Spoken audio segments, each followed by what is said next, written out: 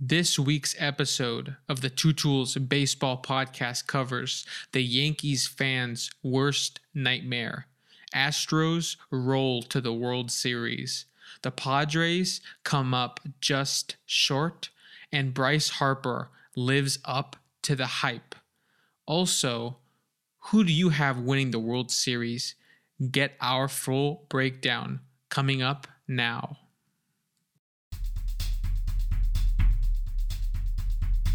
Hello, listeners. My name is Alex Johnson, and I am joined, as always, by my co-host, Travis Miller. I am more of a stats nerd. He was a total stud on his D3 college team. This is the Two Tools Baseball Podcast. Enjoy. What's going on, listeners? Welcome back to another episode of the Two Tools Baseball Podcast, episode 80. Alex and I are coming to you live. It is Monday night, October 24th. Both series, Alex, completed. The League Championship Series have been finished. We know who is going to be going to this year's World Series. And what a crazy couple of series it was. And honestly, Alex, a fast series from both sides we saw.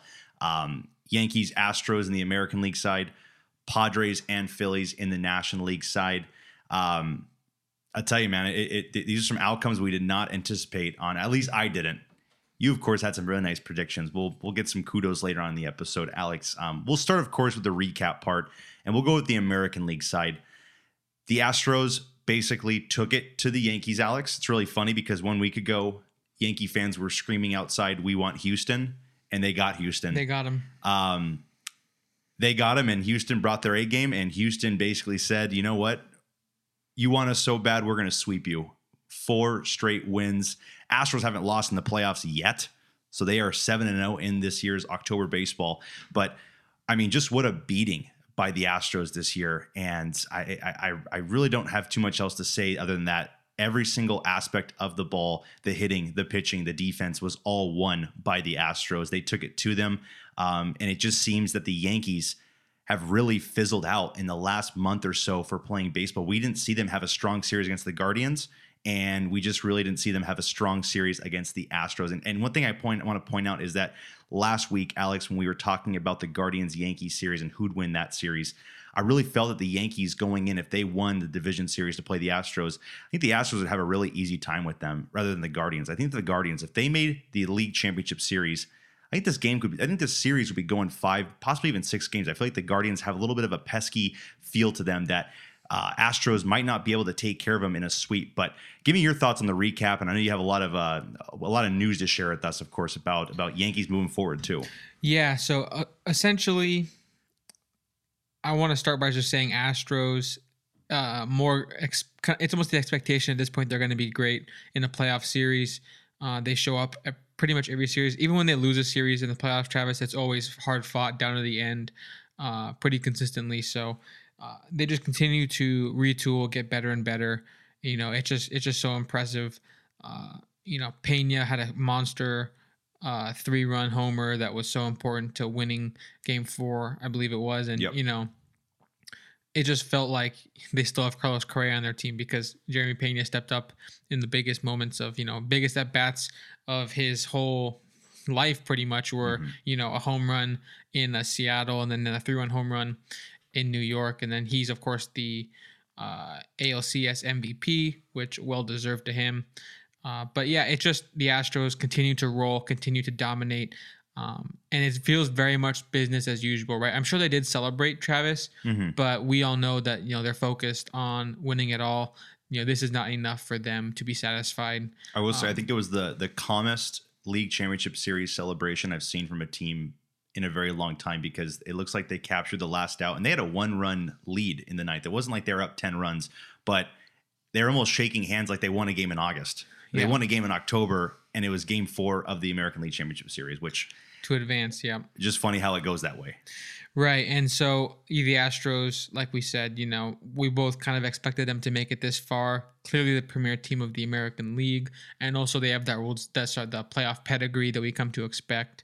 Now we'll kind of shift over talking about the Yankees, much more to talk about, of course. all the drama, all the expectations that came up short when it comes to getting swept. Of course, I think if you told most Yankee fans, we'll pencil you in for the championship series and see where it goes from there, they'd be like, let's go.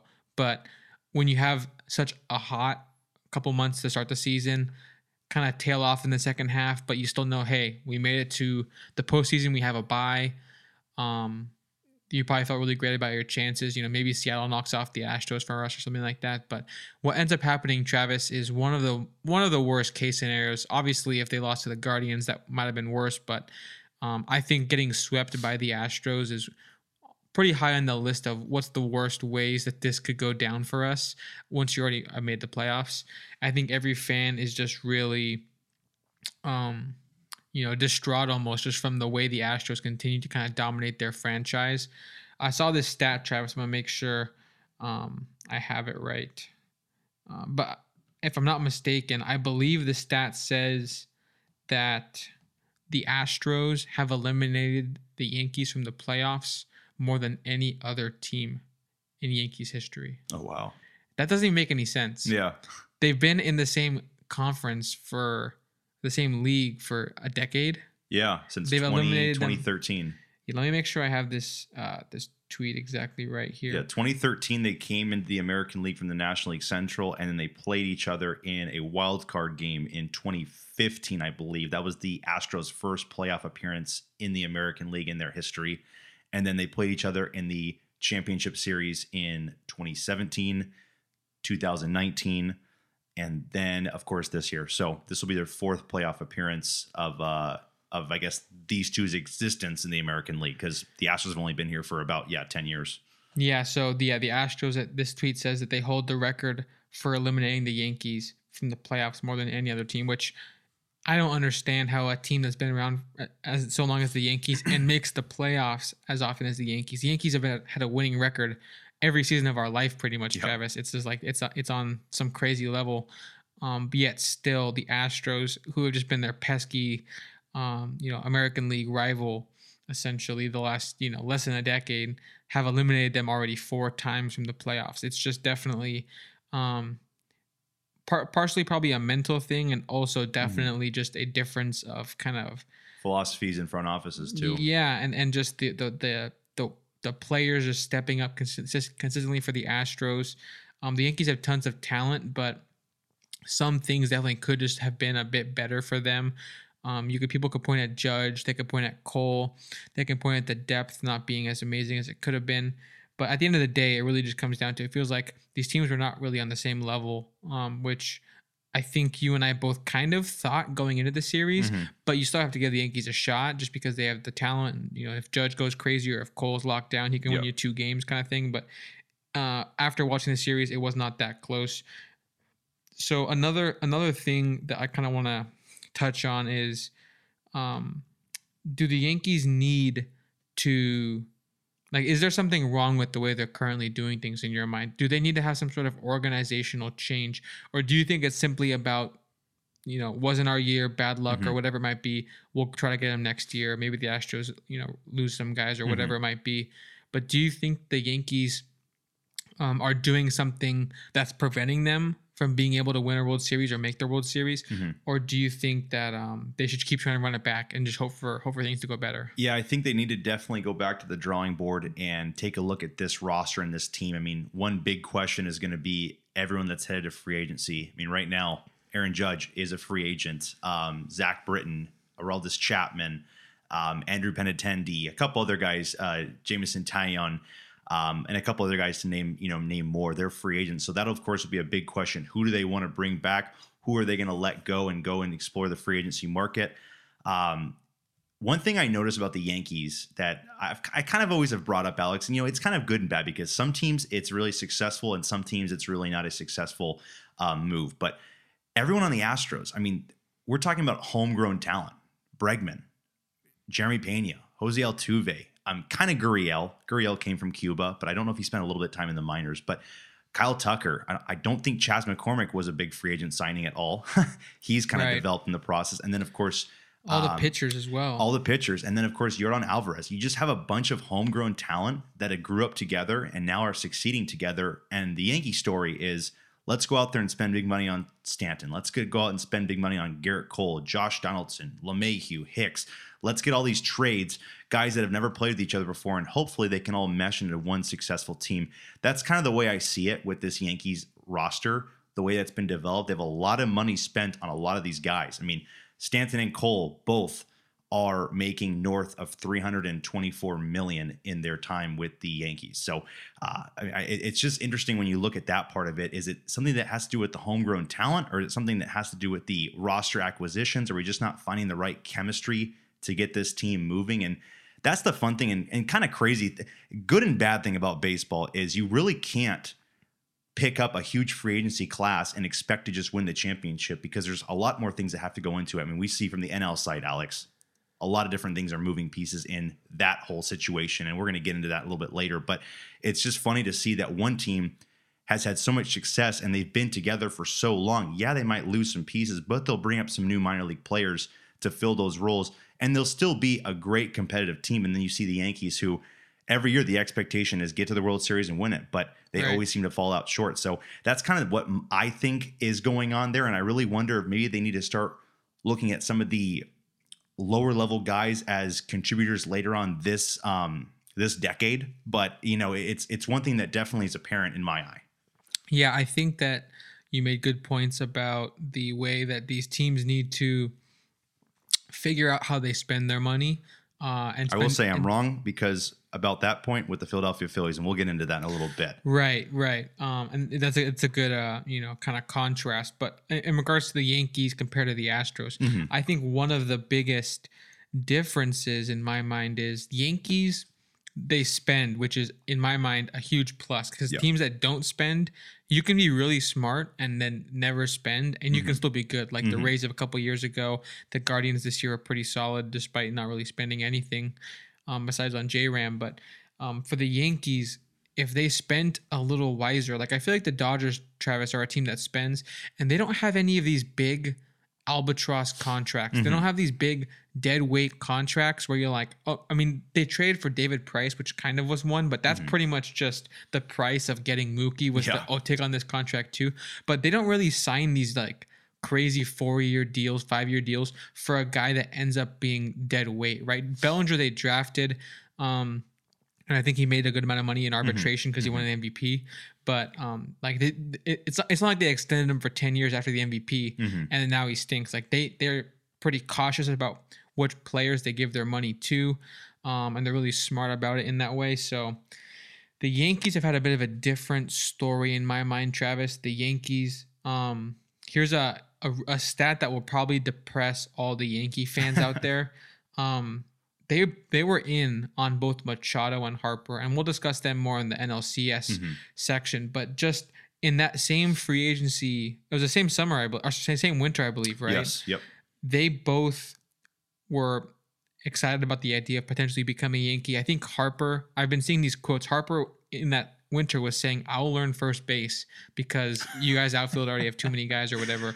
So like these guys were down to be Yankees, and they ended up, Travis, earning this season $57 million combined. Wow. For that's Machado and Harper with their respective teams, San Diego and Philadelphia. That does not seem like that much money, right, Travis? I think that those contracts aged very well, even though those contracts will take them into an older age where like the value might be less favorable. You're still kind of paying for this prime, and they're really showing it in this postseason that those guys were really viable for their teams. So that's $57 million for those two, both of them. Donaldson, Aroldis Chapman, and Aaron Hicks this year is $56 million. So you imagine if you traded the money you're giving to Donaldson, Chapman, and Hicks, all guys who Chapman did not even show up to practice. Hicks did not even. Did he play? Hicks played, but then I think he dove or he collided or something happened, and he was out for the postseason because of his knee. So yeah. And then Donaldson, is someone, Travis, who I was high on going into the season. So I'm not going to completely blame the Yankees for pursuing him, but it was pretty clear down the stretch that he was not hitting like they probably wanted. And in this series, Travis, it was like, I think there was some Yankees reporter made a tweet and he was like, Josh Donaldson got booed when they announced his name during the lineups. He got booed as he stepped into the plate, and he got booed as he walked away after striking out in 3 pitches. Yeah. It's like the Yankee fans have had enough of Josh Donaldson. They might have to trade him just because it's almost like a Joey Gallo situation, even though Donaldson has had really good numbers as a third baseman defensively, but it's definitely questionable. The bat, it's not working. So I just wanted to kind of bring that up as like, and what's really funny is that Brian Cashman, GM, I think also president of baseball operations for the Yankees, came out in spring training and said, we traded for Josh Donaldson. We got rid of Gio Urshela. We think Josh Donaldson is a better third baseman. He is, in fact, a better third baseman than Gio Urshela. And it's really funny. I saw this stat line today on Twitter, and it was about 12 different hitting stats, and Gio Urshela had a better season than Josh Donaldson at all those stats. And some of them were advanced stats. Some of them were just simple stats. But it's just funny, again, you had a guy for cheaper money that was being more productive, and you trade him for a big name like Josh Donaldson, which I actually think Josh Donaldson's, days of being very productive are behind him. The deal he made with the Twins was kind of it was one of those deals where you make when you're just a big name and you kind of want to finish out your years, on somewhat of a nice contract. But I'll say I really liked his 2019 with the Braves. Yes. And I think that really earned him that Twins contract. But since then has not had a power year by any means. And it's funny because I think after his time with the Blue Jays, which was like 2018, he joined the Cleveland Indians for like half a season and was, I think, just okay. And then I think, you're right. 2019, he signed like a 1-year deal with the Braves, was really good. Then, of course, Austin Riley's time was coming up. And then, of course, they did not want to bring him back. And so then Donaldson explored the market and went to the Twins. And then since then, it's been kind of definitely downgrading every single year. And you're right. It'll be something that Brian Cashman will have to come to the drawing board and look and say, is this guy worth bringing back for another year? Should I try trading him? If I trade him, who am I going to get? Who's going to take on? I'm looking right now, Alex, $21.75 million next year. And then I think also in 2024, there's an $8 million, it looks like an $8 million, but a $16 million team opt out. So that's, of course, another area that teams will have to look at. And so like I said, I think that Cashman, I think the Yankees front office has a very tremendous, a lot of work to do this season. And I mean, the big question is going to be bringing back Aaron Judge, and what kind of money would you want to give him after the season he had and the postseason he had, which is just so bitter of a taste to end his Yankees career. It'd be kind of funny if he doesn't come back and you look at 62 home runs and then 2 for 28 in the postseason. I remember the OPS of the postseason for him was below 600, if I remember correctly. So definitely not the way you want to go out. We'll talk about Judge and the free agency kind of discussion. We'll talk about that in a little bit, but just on the Yankees as a kind of a last note about thinking about them as a whole, I don't think this team was not good enough. I just want to put it that way.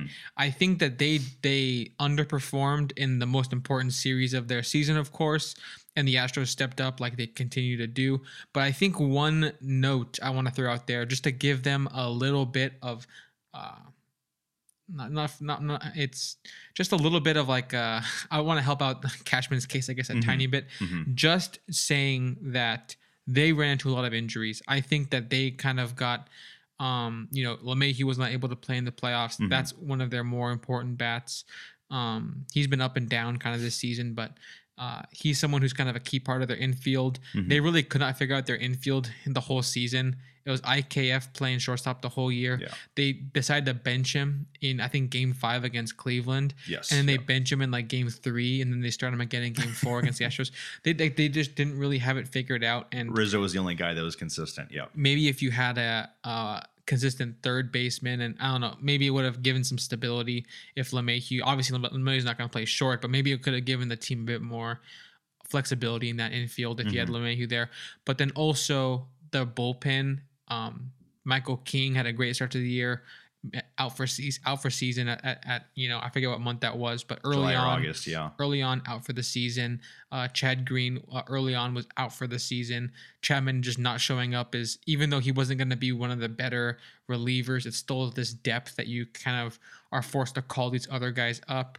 And then they trade for Scott Effross, and then he gets hurt right before the playoffs, or right before maybe the last season of the season. I can't remember, but he's not able to pitch in the playoffs for them. So it really is like this kind of recurring issue they had where, every team deals with injuries, but a lot of these guys were not able to play in this series, which ended up being a disaster series for them. So I think they could have had a bit more help. Some of these games were pretty close, but at the end of the day, a 4-0 sweep is a 4-0 sweep. And I think we can agree the better team won. Of course. Yeah. I just wanted to make the point that it's not like yes, I agree to some extent they should go back to the drawing board. They're going to have to, because Judge had this immense value. They're going to have to figure out either keeping him or replacing that value. Yeah. But I just want to say that their 2022 roster, I don't think losing this series is some sort of indictment that this team was just simply not good enough. I think it was in many ways good enough to make a World Series. They just ran into the superior Astros at a time where the Astros were we knew they would step up, and the Yankees, unfortunately for them, they didn't even just not step up. They just really kind of stepped away and didn't get the job done. But the roof was open, right? That's the main reason. Yeah, that's why they lost in 4 games in embarrassing fashion, was because of the roof in game 2 of in Minute Maid. But Travis, last note: Garrett Cole had a pretty rough start. He did pretty good against Cleveland, but I just want to say he had a quote against our Angels, Travis. He was talking about how he picked the Yankees instead of us because he gets to play in October. Hope you had a fun time, Garrett. I hope you enjoyed.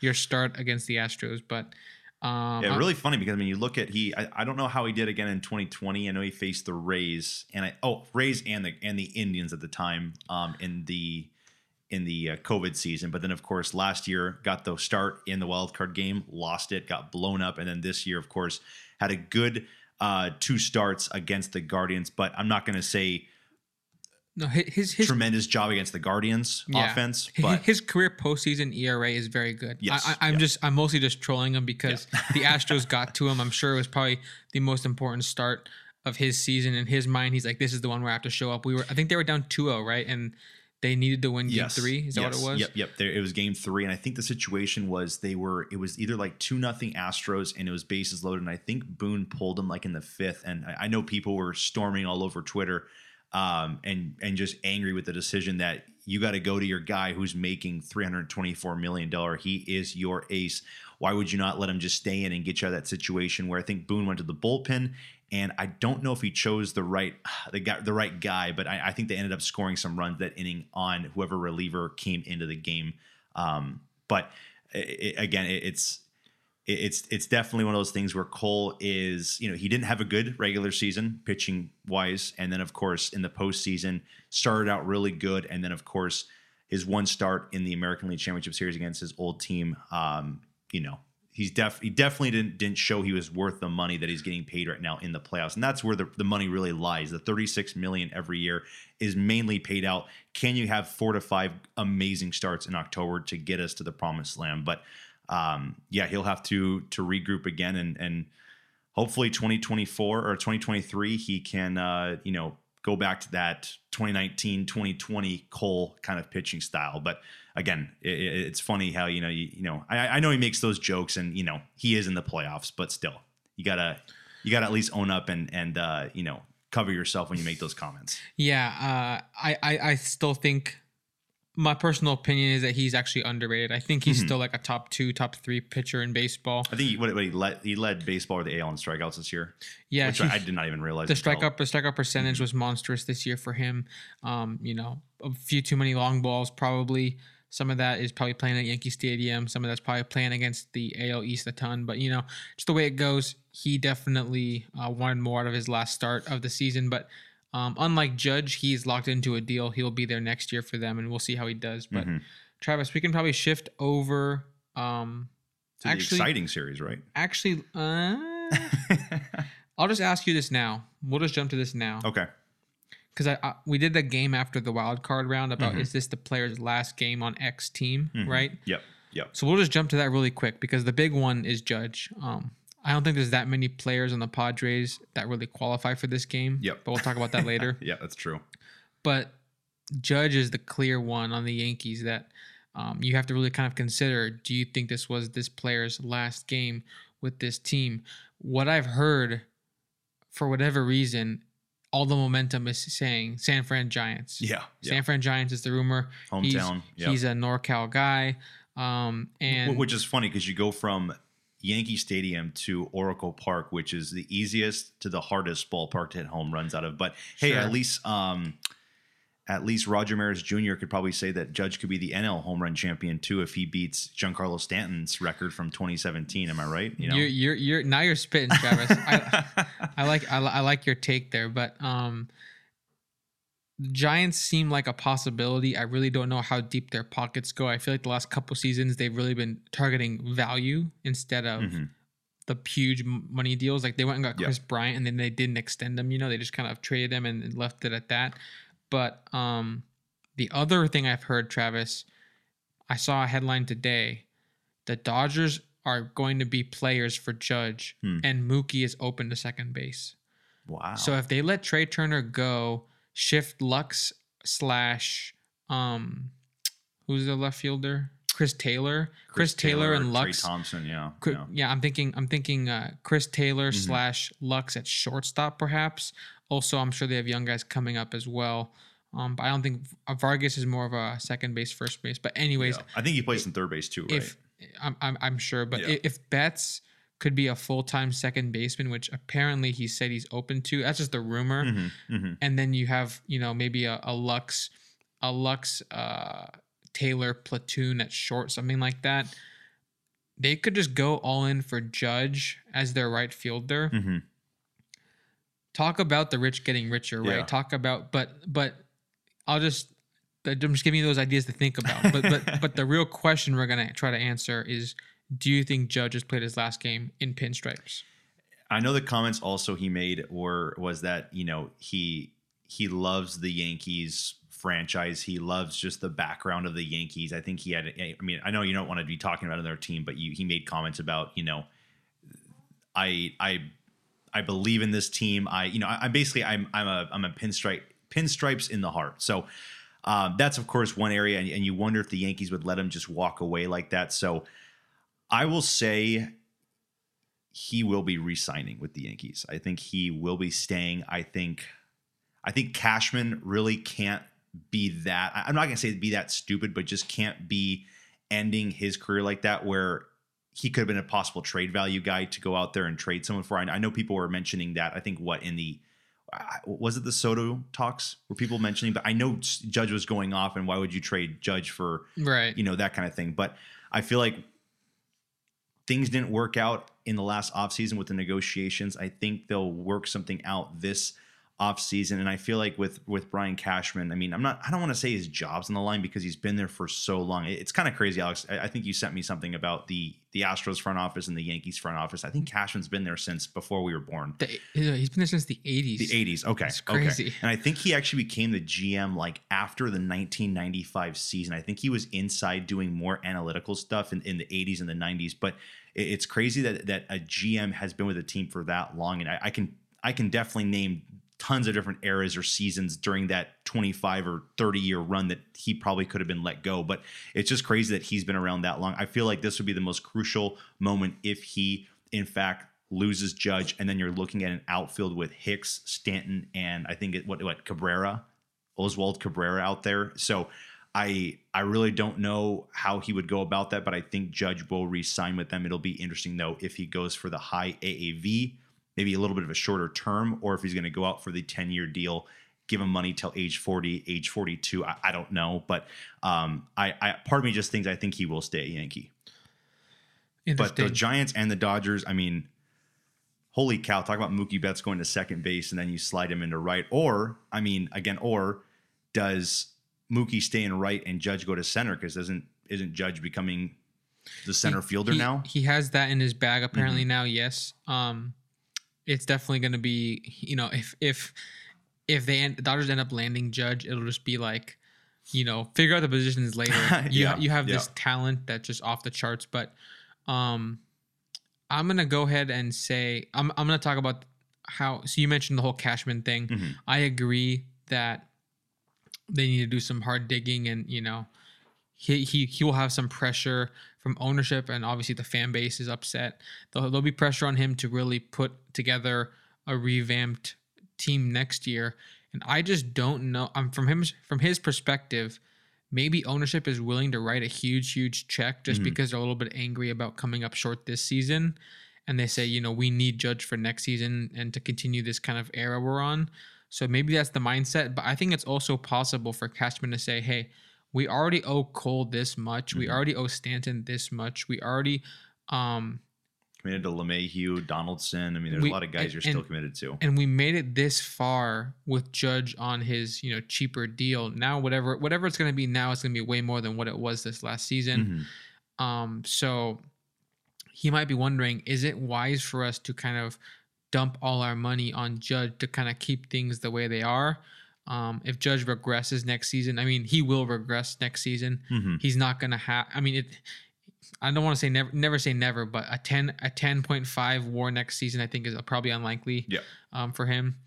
It's pretty hard to sustain that level, but especially like at the age he's at, early 30s. But I'm going to go ahead and say, I think he goes somewhere else. I'll take the field, I don't want to pick a team, outright, but I think the Dodgers and Giants both will be bidding. The Mets, I think, also will be bidding. They also probably don't like how their season ended.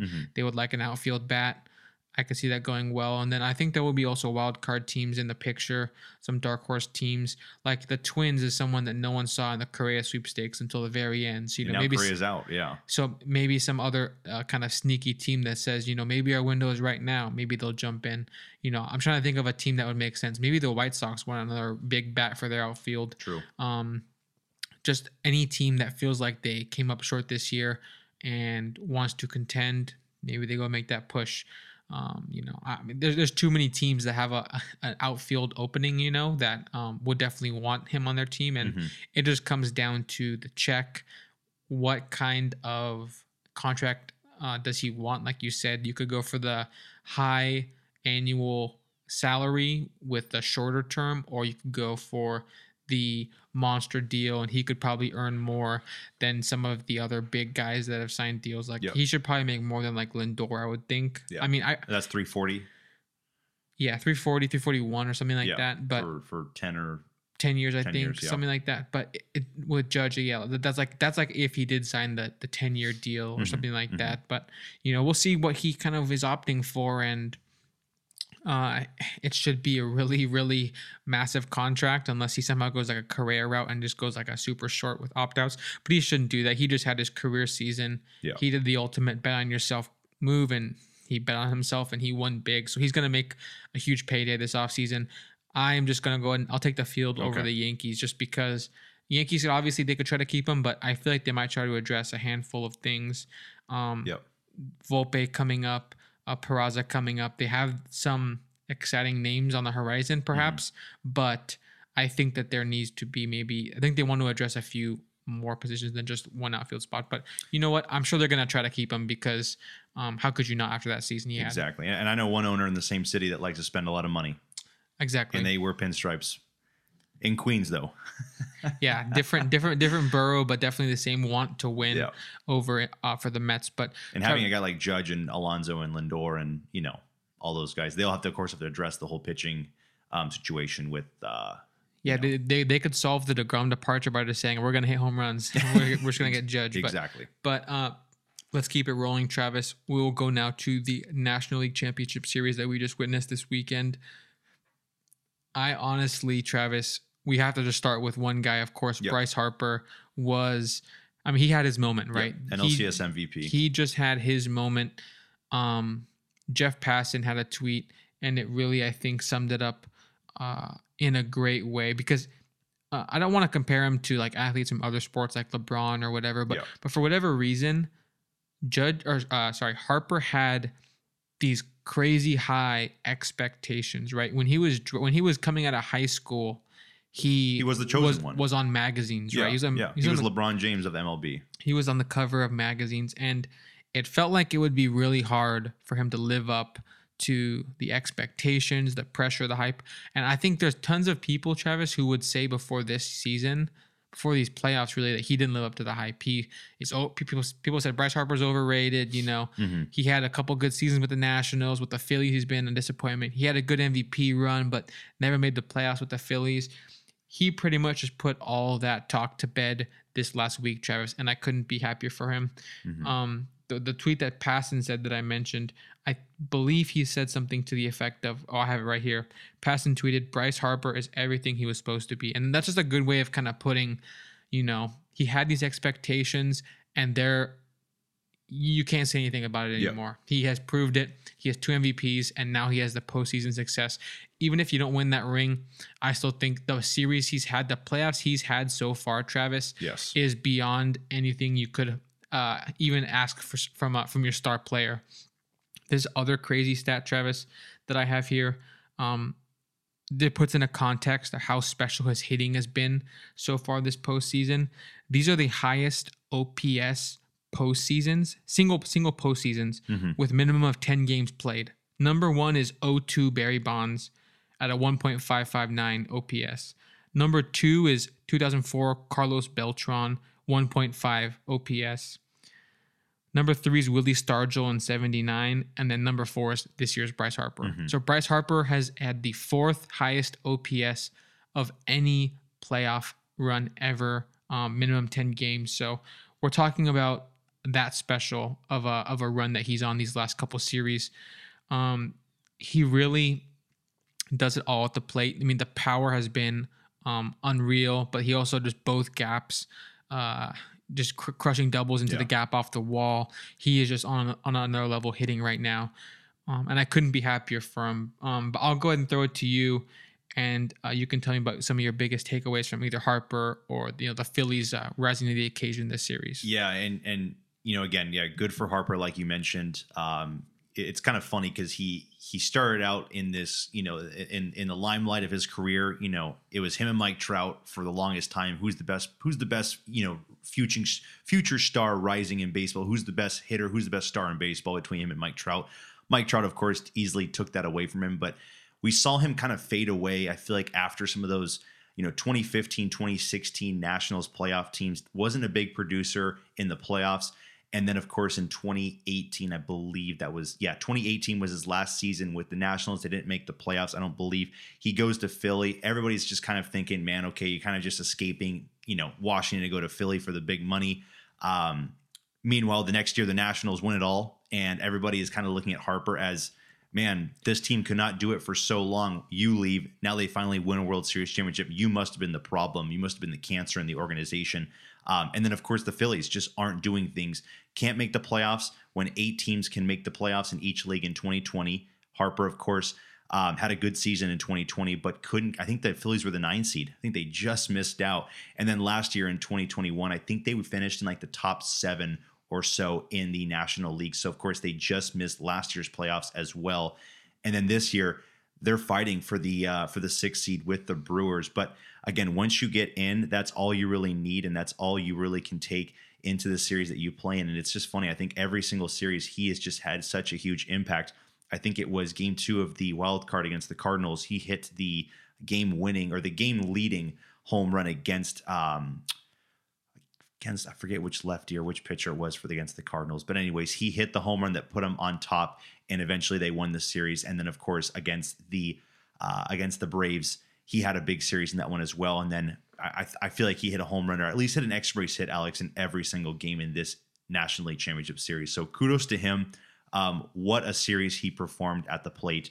And then, of course, looking at the whole entire Phillies offensive side, I mean, everyone was producing on this lineup, on this offense. Schwarber, longest home run I've ever seen at Petco Park in game 1.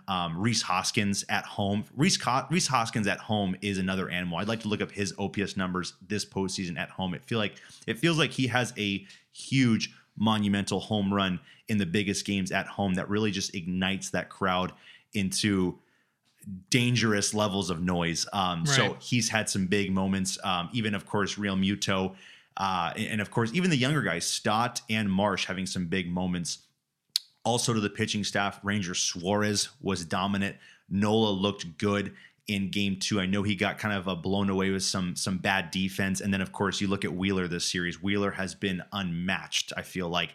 And I will say, good job from the Padres starting pitching as well. Darvish, both games pitched really well. I know if you can only give up 2 runs to that good of an offense, you did yourself a really good job. And then I think game 2, Snell actually was down 4-0, had some very crucial misplays by his defense. I think Soto and Profar misjudged balls. Soto lost it in the sun, and Profar, I think the ball bounced like almost 3 feet away from him, but he didn't dive, and everyone was just kind of stunned. So Snell had some very weak contact hits that were given up against him that gave up a bunch of runs, but they fought themselves back.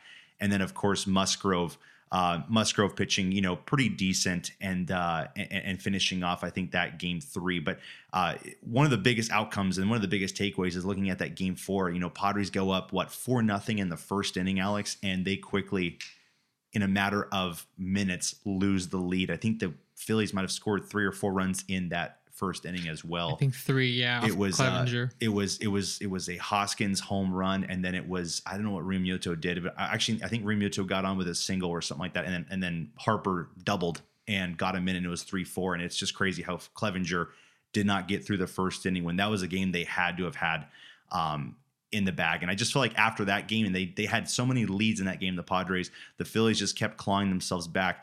I feel like it was destined. The Phillies were the better team in this series, and of course took care of business. And Harper had his Kodiak moment in Game 5. That was just, I didn't see it live, but I mean, looking at the replays, 8th inning, missed out. I missed out definitely. And Game 5, 8th inning. I mean, in the rain, it's a bad day in Philadelphia, but the fans were just going home happier than ever. It's at least good to see Philadelphia baseball back in this kind of winning environment. I go back to those 2007 through 10 teams. I know they made the World Series in 08 and 09 and won it in 08, but it's just funny how you go through this dynasty the Phillies had with the Ryan Howards, the Jimmy Rollins, the Chase Utleys, and then they just fall down for 10 years.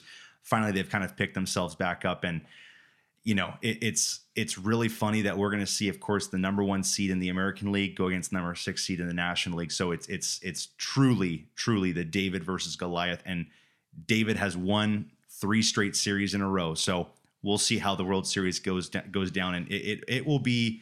I think it'll be a very, very fun World Series that we'll be talking about, of course, in our previews. But again, Alex, Astros just seem to have to play the National League East, and you really wonder what's going to happen in this outcome. Would they go 0-3 against the NL East? But we'll get into that. But I guess my takeaway is that, Philadelphia, especially Philadelphia playing at home, that is a hard place to play. I mean, I know the Braves and the Padres will definitely tell you that.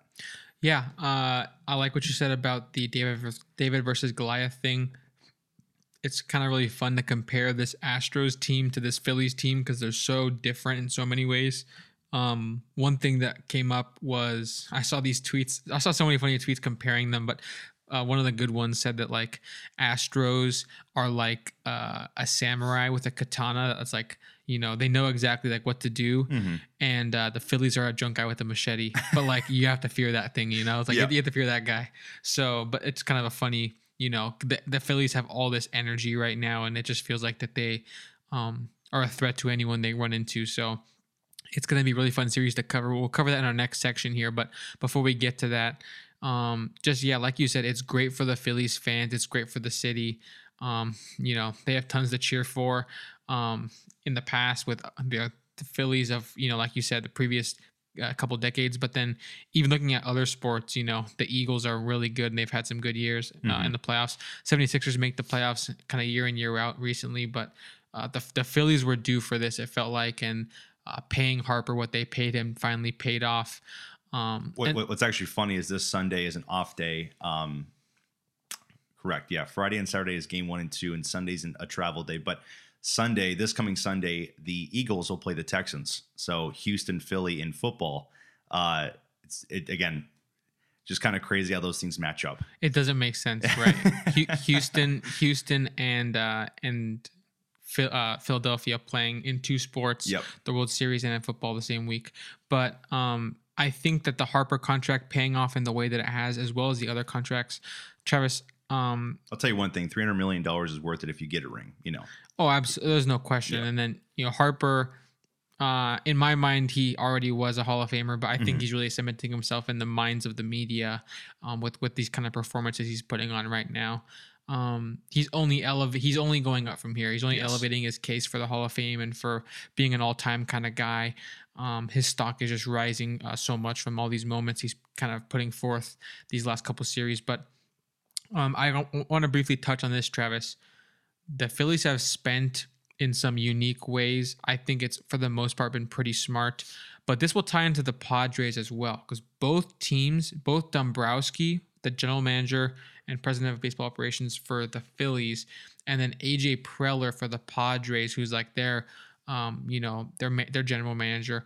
Both guys known for being aggressive with acquiring top dollar blue chip free agents or trade pieces, right? Both are okay with emptying the farm. We'll trade away prize pieces for win now pieces. We'll trade away, whoever's in our farm for the big guy on the market. We'll also are very okay with dishing out the biggest contracts to sign the biggest guys to our team. I think it paid off in a way for both of them that no one really expected, because I'll say this. I think that there's some fans who love the idea of a general manager that's down to spend. Of course, being down to spend is important. Like, you want to be able to attract the top dollar guys. It's important to be able to have the credibility as a franchise to attract a guy like Harper, or if you're the Padres, to attract a guy like Machado when they were free agents a few years back. But I think the thing that stands out for me, Travis, if you're the Phillies, Schwarber and Castellanos were huge pickups, obviously, this last season. A couple seasons ago, they got Wheeler, knowing what he could become, and he did become that ace they needed him to be. A lot of these kind of signings, of course, they also traded for depth and like getting bullpen support, also getting a Marsh and Syndergaard, kind of not even retooling, just like kind of gearing up, having all their have all their bases covered as they enter the playoffs, as they make a playoff push was the first part of it. And then of course, once they made the playoffs, they kind of had the pieces they feel like they needed. But I think there's just tons of good things to take away from what Dombrowski was able to do to get the Phillies this far. And then even for AJ Preller to get the Padres, even to get to the National League Championship Series, is a huge success considering how stacked the top teams of the NL were this year. So I just wanted to kind of say, like, there are definitely some fans who are a bit skeptical of this whole process of trading away your top prospects for like these kind of rental kind of guys. Like, of course, the Padres famously gave up prospects for Darvish, for Snell, for Musgrove in the same offseason. And then they just pretty much emptied the top of their farm for Soto. Soto came up big in a lot of moments, both in the Dodgers series and even in the losing effort against the Phillies. So it really showed off how worth it was. And then even like to get Bell in that deal, he had some big home runs against the Mets. So and Manaea and Clevenger, in the past couple of years too. Yeah, so it just shows that, a lot of things can go wrong, Travis, if you just empty the farm and you overpay the wrong guys.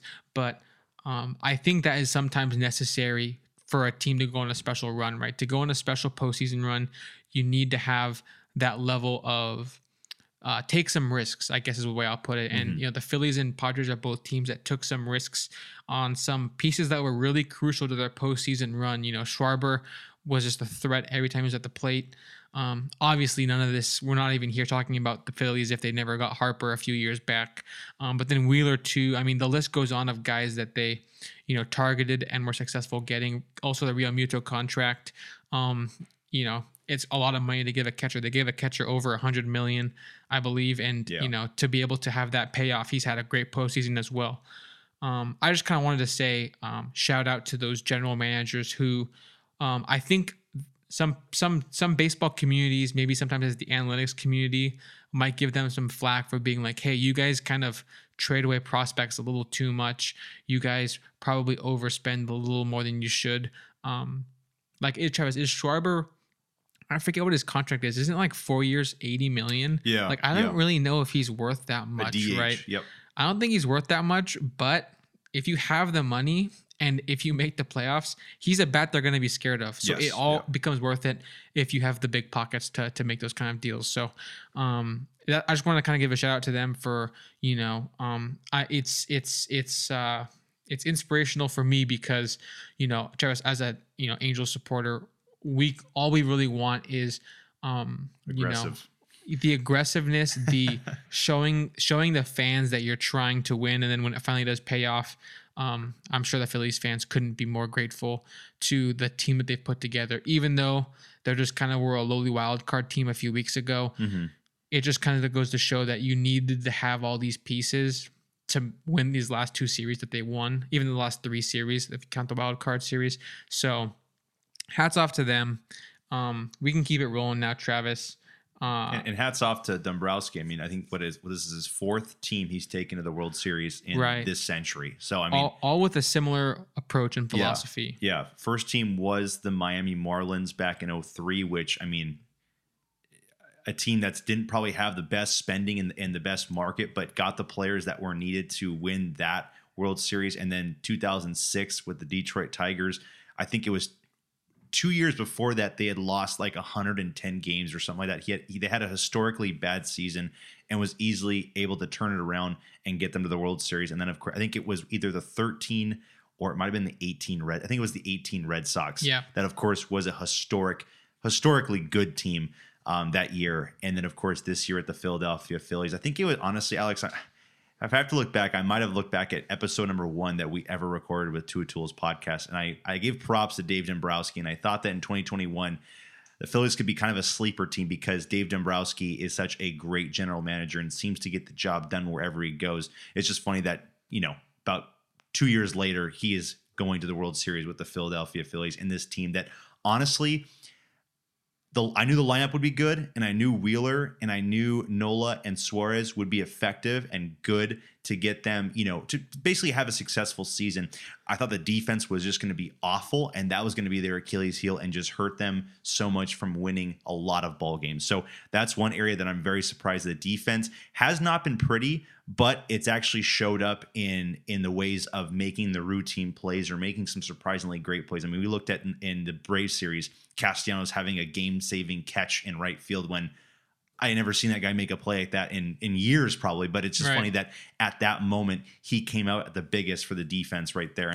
And we've seen so many other plays as well. And I know Realmuto was always solid behind the plate, but Marsh, of course, just making those great plays in center field. And that's why you got him to make the reassuring play in center and making sure that, you can get out of ball games with stellar center field defense. So kudos to that. And then kudos, like you said, to AJ Preller. I mean, talk about the last 2 years, Alex, the most aggressive GM in the business, what he's done by basically collecting a crap load of prospects and then divvying them up and sending them away to other franchises and other organizations to collect much valuable pieces that say, I want to win now, even though I've already got a really young team. I want to win now and show San Diego that we are committed.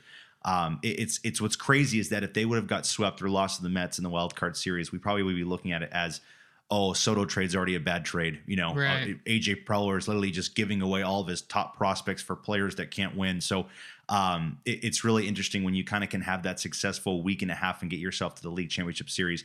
The total mindset changes on your judgment on how you've done as a GM. So that's what's kind of honestly the part of the business, you're just going to be judged on if you can win the ball game or not. The overall job though has been stellar by Preller getting all those deals done, and still keeping, I think, the budget on a relatively medium level. It's not like he's just going through the roof with some of these deals, but that'll of course be coming in the future seasons that come with the negotiations. But again, another season without a superstar, and the team does very well. Last year was the Braves without Acuna, and this season it is the Padres without Tatis. What's really funny is that this team made it this far. Probably should have made it to Game 6, possibly even Game 7 if they didn't blow some of those games or had more of a reliable end of their starting rotation. And then you're looking at this. We made it this far without probably the top 5 best, MLB baseball player right now in the game in Fernando Tatis Jr. when he's healthy. That's what's great, really crazy. And props to, I think, honestly, one guy that I really wanted to mention was Ha-Seong Kim. Ha-Seong Kim. Yeah, exactly. What a job by stepping in and filling that role. I feel like he just had so many impactful hits this postseason that were really underrated. This guy's really the replacement for Fernando Tatis Jr. And Tatis Jr. right now will probably have 3 to 4 home runs in this postseason if he's fully healthy and locked in. So I feel like he had so many good hits in that Dodgers series, and then of course this series, I think Game 2 he had some good crucial hits as well. So one thing about the Padres that's fun is that they're going nowhere. So this is kind of, I think, just a taste of what we're going to get with San Diego in the next couple of years. It'll be fun to see how those lineups roll out in the next season or so, and what Preller can do this offseason to make this team even more aggressive in the seasons that come. So again, anything you want to add on with that series? Yeah, I'm also excited for their future. I think that there's a ton of possibilities with how they can go forward. Hopefully Tatis is able to kind of get straight and not have the distractions that he's had in the past. But at least the suspension games went down, which I learned about 1 week ago, I think, when you told me. Yeah, the suspension. I think it's like mid-April now. All the postseason games actually did come into effect. Travis, imagine he got suspended. What if he got popped for steroids like a month sooner? What if he came back like mid-series, like game 6, like Tatis is starting? It's like that'd be so funny. But you really, as like as like kind of like the average fan, you'd probably think put him in. I don't care, but maybe as more of a player that's closer to the team and closer to the players. You're going to be benching someone to help get you through those last series. And that's what's crazy. Would you start Tatis over Kim, even though Kim has really earned the role this postseason, or would you just say screw it? Maybe would you try to slide Tatis into different situations to try to hopefully get his confidence up? That's the one question you'd be looking at. Would it be fair and a good idea to just slide in this superstar that we all want to see? Of course, if it was the Angels and it was Mike Trout, I would say I don't give a crap. He's playing. He's playing, exactly. Like, we're gonna ride or die with this guy. He's our franchise. But it's an interesting look on how would you go about that. But yeah, that's funny if he was able to go into it. Or of course, what if it was like he could play in Game 1 of the World Series? Right? That'd be kind of crazy. I think one of the announcers was saying, either an announcer or someone online was saying that it's really funny that if Tatis did not get popped for steroids when he came back from injury, if someone had to go to the bench, it possibly would have been Grisham, and you could play Tatis in the outfield because Grisham had such a bad offensive season, and it kind of got worse and worse. I think the last month of the season he was hitting like 100 or something, and it was until the Mets wild card series. And so imagine if you took that away, right? Because Grisham won you the series. Was absolutely popping off, hitting home runs off DeGrom, off everybody. Feared no one, and also is a great defender on top of it all. So it'd be really crazy if he didn't get those moments because Tatis came back. So there's so much randomness in baseball that just makes it like, when you put it at a small sample size, anything can happen. The most unpredictable. And we always go back to last year with Jock Peterson, Division Series hero, Eddie Rosario, Championship Series hero, Jorge Soler, World Series hero. You can't explain that when those three guys are subbing in for a hurt Acuna, which we all would love to have Ronald Acuna Jr.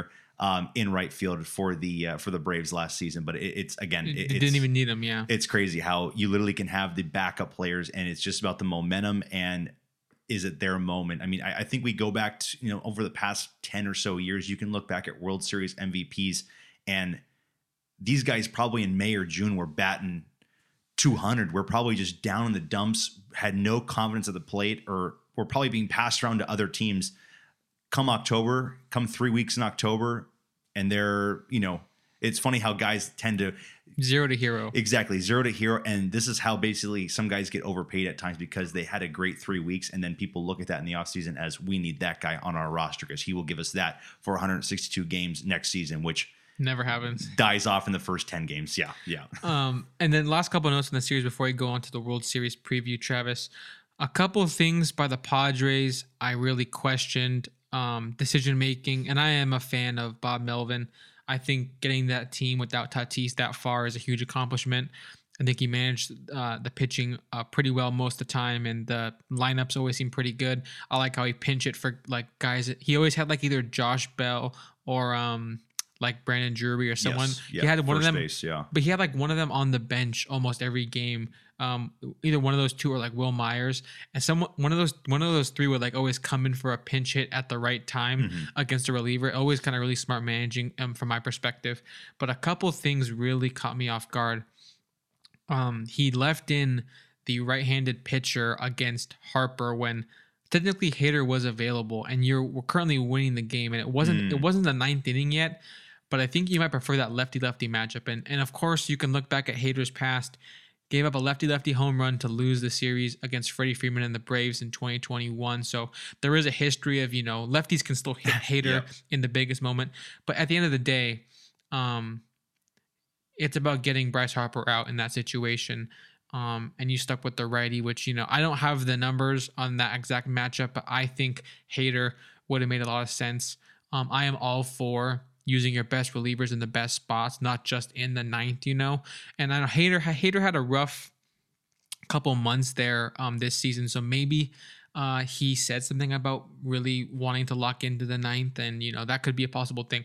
I just think that I would really regret the fact that they never even used Hader in the last two games because they weren't winning in the ninth inning, and so because of that, pretty much one of your most valuable assets out of the bullpen never was able to help you hold the lead that you had in some of these games, right? Some of these games they were leading and they blew it because of the bullpen, and a guy like Hader would have helped, even though in your head you're saying, I got to save this guy for the ninth. In reality, you need this guy to help you even get to the ninth, and they didn't get the ninth with the lead in those games in Philadelphia. So I just wanted to bring that up. And then the last note, I have to mention it as an anti-bunter, Travis. I don't like bunts in the most part. Yep.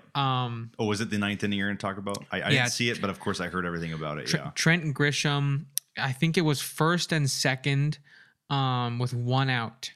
And he's someone who's pretty fast and I think would beat out a double play in a lot of situations. So I would have him swinging there, but he did a bunt to push the guys over. Mm-hmm. And the most curious thing about it is that he's the 8 hitter, right? Yeah. So I'm all about only bunting. Don't bunt because of just purely sacrifice reasons. Yeah. What matters almost more than anything is who's up next, in my mind at least.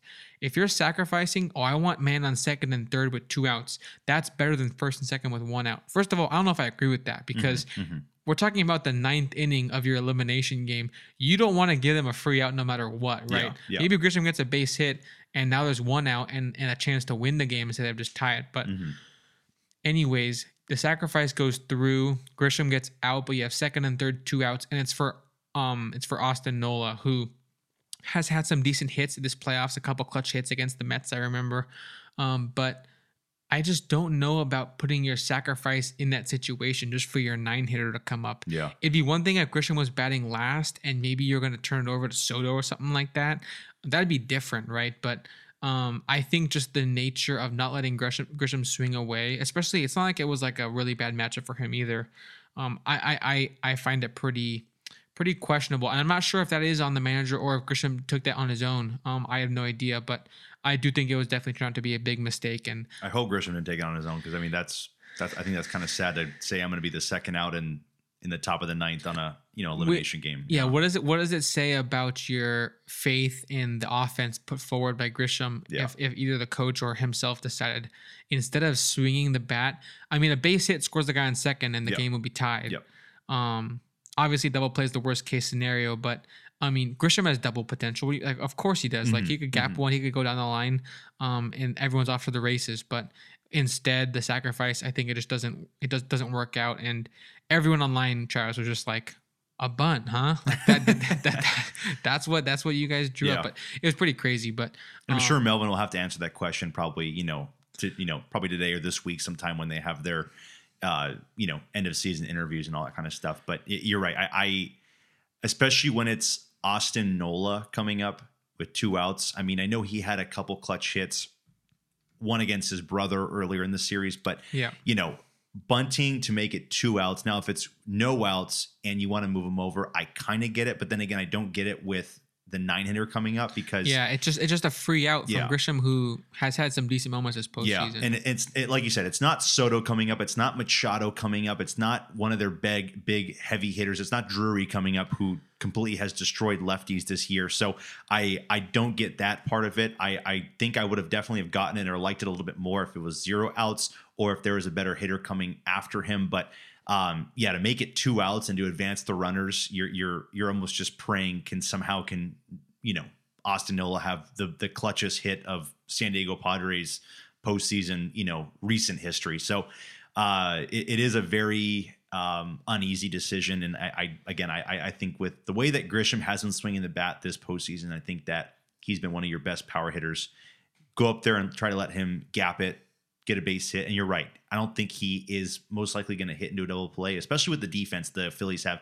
And on a wet, rainy day, I mean, that's going to be asking for a lot for that infield defense to get the ball out, make the transfer, throw it onto first base, get the last out. But it is a very questionable thing. I am still, of course, uncertain situation, a believer in kind of sacrificing those runners over. There are a lot of situations, Alex, in that Astros-Mariners game, in that 18-inning brawl that we saw. I wish there were times that the Mariners possibly sacrificed some guys over because I think they were just so focused on hitting the ball at the ballpark when they had runners on first and second or something like that. So I would get in that situation. But in this one, I mean, you're playing behind. You need the big hit to get you guys ahead.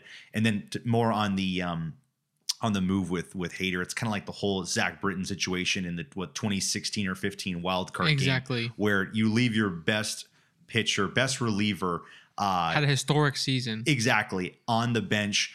And even though Hader right now, we've seen him, he's been the hottest we've seen in a very long time, especially this year. We have not seen this kind of Hader in a while, at least since the beginning of this season. But Suarez was the pitcher who gave up the home run. It's kind of funny looking at his game logs and his stats.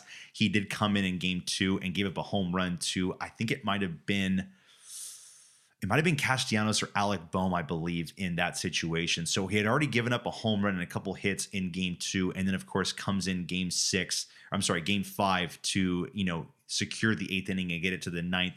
And then Harper, of course, has his moment to capture the National League pennant. But it is funny that you use him and not Hader in that situation in a lefty-lefty matchup. And you might as well just say, Hader, you're my 9th inning guy, but I don't care about the saves and the closing. I just need you for the matchup right now. You need to go out there and get this guy right here. I can worry about maybe having someone else close the game. Or if you can't do this, the 4 or 5 out save, then of course we can find some else. Maybe Suarez comes in the 9th inning with an out or 2 outs and gets the job done. I think with playoff baseball, you need to be a little bit more maybe matchup friendly in some of these situations. I think with the way that maybe Harper has approached these lefty pitchers. And one thing I will say too, Harper has been swinging a hot bat no matter who is pitching. So no matter who's pitching, that's one 100% thing, yeah. Agree. But it comes down to best guy for the hardest job, and Hader's the best guy, and that was the hardest job. And do you know where the base runner was at? Was he on second or first or? Realmuto was on first base. Okay. Yeah. So he basically needed a gapper would have scored Realmuto because he's got some of the best speed in the game, and he's a catcher, which is funny, crazy again. Yeah. And then last note before we go on the World Series here, I saw that really funny interaction, and people were saying about that bunt, and someone was asked, do you guys think it was Grisham or do you think it was Melvin? And then someone said, I think if Grisham went up to Melvin, the coach, and said, hey, I'm thinking about bunting here, coach, Melvin probably would have turned to him and said, I'm thinking about putting in Luis Campusano to hit for you because I don't I don't trust you if you don't trust yourself. But anyways, and that's a good thing to point to. If you don't trust yourself, why would I want you in that situation? Yeah. Right. Yeah. And so, Travis, without any further ado, let us discuss this upcoming World Series matchup we have in front of us. It is a red-hot Philadelphia Phillies team against the well-oiled machine of the Houston Astros that seems to impress every postseason. You already drew the comparisons. I'll go over it again quickly. Between the last couple times the Astros made the World Series, it was against these frisky wild card teams with momentum. And Travis, not to pat myself on the back, but I'm going to pat myself on the back.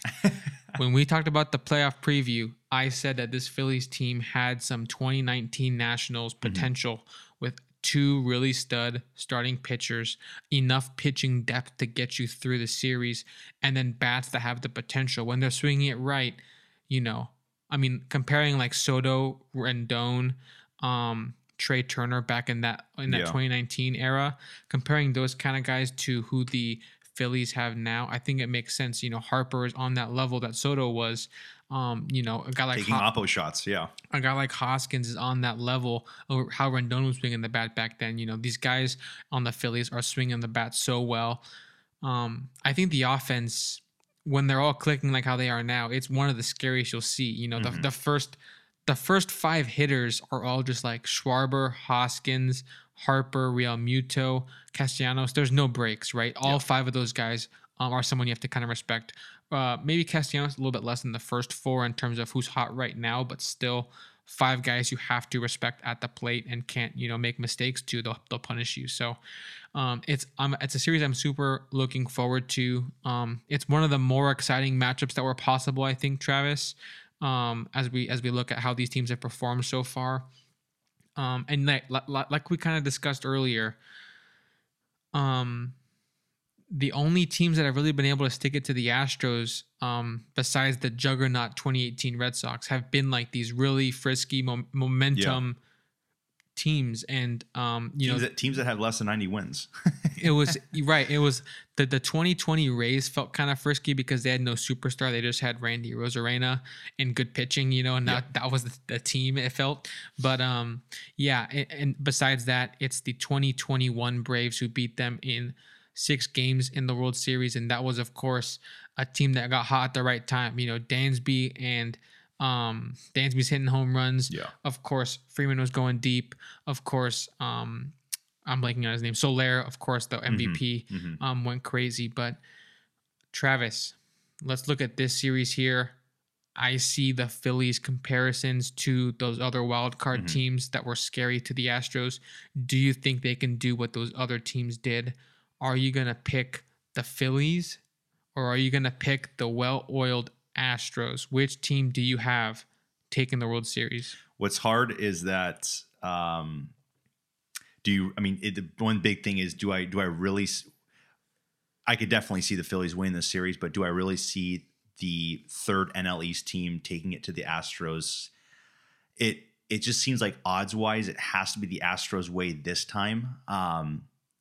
Of course, my head says Astros. My heart says Phillies. I'll get into my pick in a little bit, but of course, I want to do a little bit of background digging too. What's funny, of course, Alex, these two teams played in the last series of the year, this year in Houston. Astros took the series 2-1. What's funny is that they actually faced Nola in game 1 of the series. Nola shut them down. They did not score a run that game. The next game, Verlander faced the Phillies, and he had 10 strikeouts through 5 innings. So Verlander completely owned, and Suarez was a complete nightmare, I would say, in his last regular season start. And then, of course, Framber Valdez, common occurrence, got the quality start in the last game of the series, and they won the game 3-2 and won that 3-game series 2-3. But of course, all things are different in the postseason. The Phillies seem like they are very much trying to just stay consistent, hopefully stay above the Brewers and get into the playoffs. Once they're in the playoffs, they can figure everything out. And of course, the Astros were looking at the first round bye, and we're just trying to stay healthy and try to at least play good baseball. And one thing I will point out as well too, it's really funny. 1 week ago we were looked at as, is this playoff structure kind of bad for these 1 seeds? Is the bye really hurting it? It should the number 1 seed really have the chance to play in the wild card weekend? Should they not have any time off? But it's just funny that you get the Astros, they go 7-0 right now in the playoffs, and then you get the Phillies, who of course are fighting their ass off every single series, having to play on the road in all of these series, winning big games in St. Louis, winning big games in Atlanta, and winning, of course, big games in San Diego. Again, there's so many things, Alex. I mean, I know we discussed it last year. I think last year we did a comparison on, who has the better offense, who has the better pitching, who has the better bullpen. I think we did position by position as well. I'll say this year, the Astros finally come up and can figure out what's wrong. I think they're playing this postseason with this a little bit more of a chip on their shoulder that, of course, getting out of 2020, you basically lost the last 2 regular seasons in the World Series to these little giants, if I'd say, that, that just had the momentum to get through them. But I just feel like the Astros this postseason are playing with a little bit more of a frustration and anger that they want to make sure they can secure the job. It'll be a tough series. I think this series will probably go 6 games or so. Again, the big thing that I think that scares me with this pick is I think playing at Philly will be a very tough test for this Houston team because Philly's environment is going to be the most different they've ever faced in this playoffs. I mean, I know Seattle was crazy, but Seattle's not in the Philly environment. Yankees, I think after they blew open Cole, the Yankees kind of gave up. I mean, we saw $18 tickets for Game 4 of the American League Championship Series. So the Yankee fans were devastated after Game 3, and they really didn't support them for Game 4, I felt. So I will say Astros will win this series. Again, it's not going to be easy, and if the Phillies win, it's going to be no surprise. What scares me is they have the momentum, and I've always preached about who has the momentum in the playoffs. I just think this year Houston cannot come up short for the 3rd time in a row against an NL East team. They have to get the job done this year, so I'll go Astros in this series. Just be a little different, of course, too. Yeah, and I know I did it last series and I lost it, but my turn. Astros coming up. Okay, so Travis, I think that very few people are as high on the Astros as me the last few years. Yep. You picked them last year, yeah. I've always preached how well-oiled they are. That's just the best way to put it. They just have everything figured out. They know exactly who's going to be where, at what times. They have the depth, they have the pitching, they have the hitting, they have the defense. Year in, year out, Travis, they find a way to get better. Yordan steps up. I mean, Travis, people were talking about their 2017 team as like this legendary team. They go on to add a Cy Young caliber Cole. Yeah. They add a guy like Greinke, who of course is gone. Those guys are gone now. But since then, they've replaced those guys with guys like Framber Valdez, Christian Javier, Luis Garcia. McCullers only gotten better. McCullers has stepped up in a big way, of course. You keep looking at other guys. The 2017 lineup was really good. They've added Yordan Alvarez, possibly the best hitter in baseball. That's obviously up for debate, but he's in that conversation.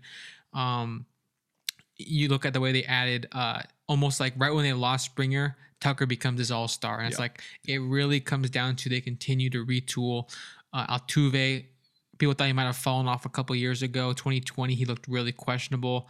In the playoffs, he stepped up again. He's really cold right now. Had a few hits in that elimination game in New York, but I think he will kind of he has to have a monster game at some point here. He can't be cold the whole series. I mean, maybe he will. We'll see. But I know, like I said, no one has as high of a opinion of the Astros as me.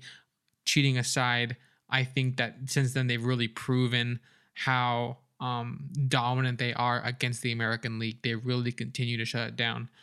Then looking over at the Phillies, it really looks like, a lot of, if you look at like regular season numbers, like there's no way you couldn't help but pick the Astros, right? It's just the logical choice when you're looking at the performance and the depth and the way that they've been here before, done that before, a lot is going in favor of the Astros in that regard.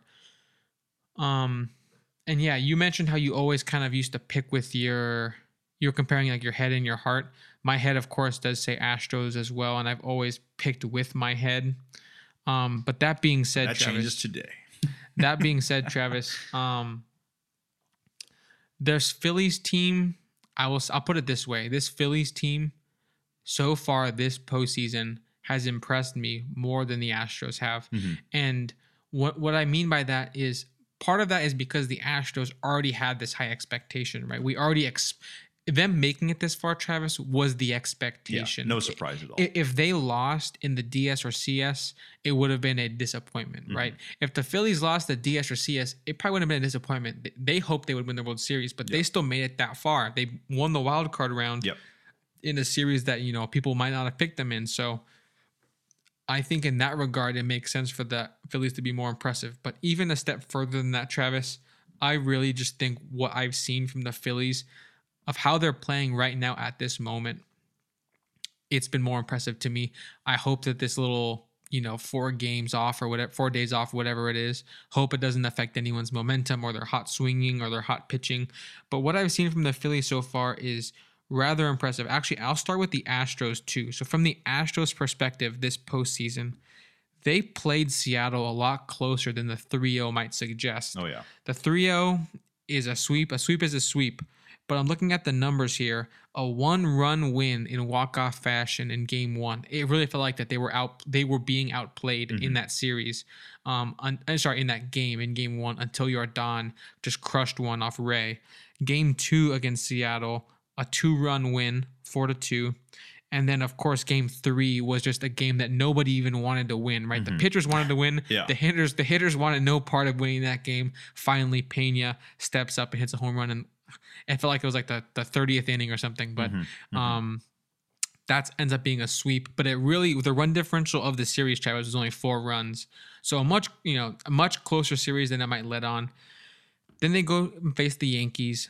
Of course, they owned the Yankees. They outclassed the Yankees. They were the better team. But Travis, Game 1 was a 2-run win. Game 2 was a 1-run win.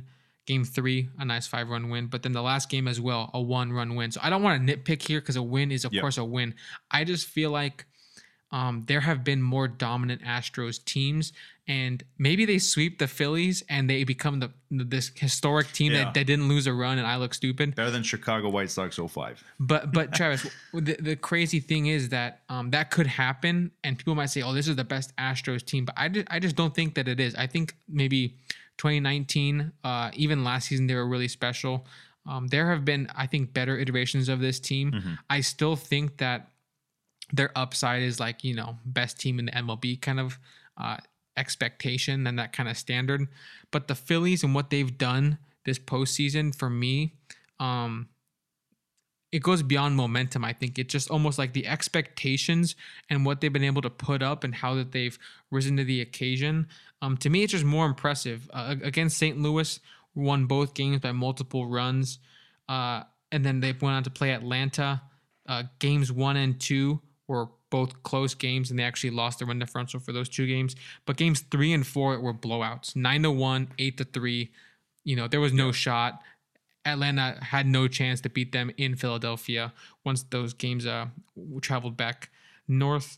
And then against San Diego, Travis, they won in 5 games, so it's not as sexy as like a sweep that the Astros had. But I still think the wins might have been more impressive, even though they didn't sweep, because they didn't win games by multiple runs in every game but the last, and then of course they lost one. But I just think that some of the outburst performance by the Phillies, for me, it's just been that much more impressive.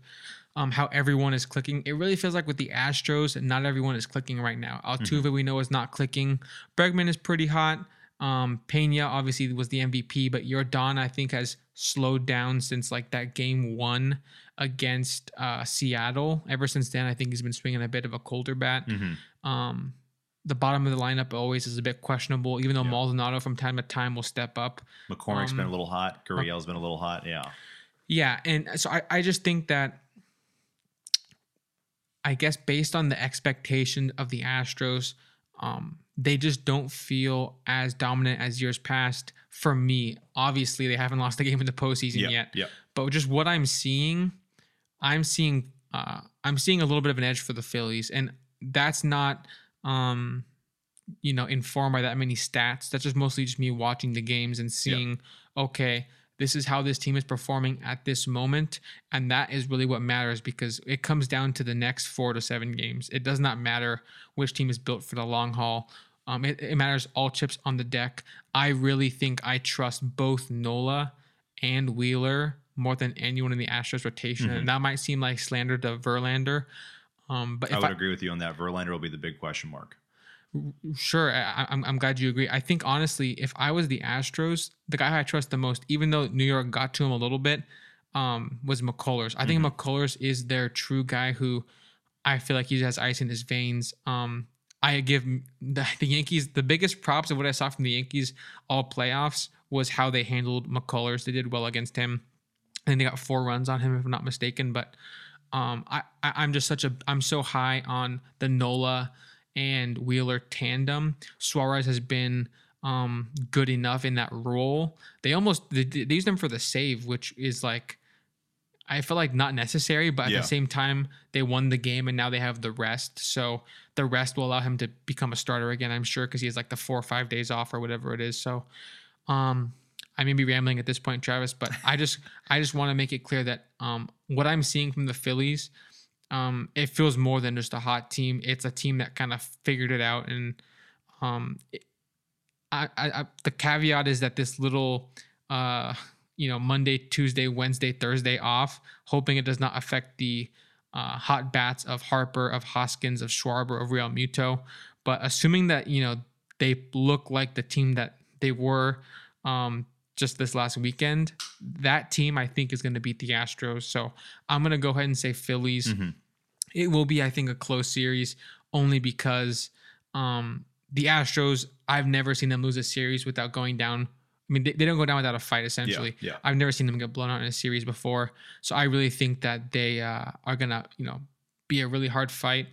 But I like the Phillies pitching edge personally. The bullpen is more questionable, of course, but I think they have the ability to rise to the occasion. I'm really interested to see what they might do in like a game 6 or 7 of bringing out Wheeler and Nola on short rest. I think that they have the gusto to go for something like that. Also, the bats, even though Astros have a better lineup, quote unquote, the way the Phillies are swinging it right now, the top of the lineup, I think is as deadly as you'll find across baseball. So all that to say is I'm going to pick Phillies. Of course, part of that ties into them being my pick before the playoffs begun. Yep. It would be a coward move to back out now that they made it this far. If I picked the Astros, it might just be a slap into the face to the Maybe city if they of were going to Philadelphia. like game 5 or 7 every series and they were just looking like If it looked like they were like defense was just not good, right, Yeah. and they've had their issues. The defense has had some bad moments. There's just been different things that might be causes for concern, but the impressive things that they've put forth have made it all a wash away in my mind. I have no qualms about the way they're playing right now. It is it is a groove that is rare to find a team playing this hot, and it feels like maybe they've been this team ever since they got their new manager back in June. This has just been a special run, and I draw the comparisons to 2019 Nationals again. I think that we could look back at this team in a very similar way, and so I'm gonna go Phillies. Okay. I'm not gonna say a game number, but I do think it'll be. You think it'll go past 5? Yeah, sure. Yeah, I think it'll go back to Houston for the last 2 games, or at least the last 6 or 7. I guess so. Yeah. Yeah, I only say. I guess the only thing is the Astros don't lose in 5. Yeah, and I was gonna say I think the Astros are not gonna lose 3 straight in Philadelphia. That would be special for this Phillies team if they could do that. I think even if the Phillies steal one in Houston, I think the Astros probably don't lose 3 on the road in a row. So, I'm excited, Travis. I cannot wait for this to start. Yeah. There's so many storylines to track here.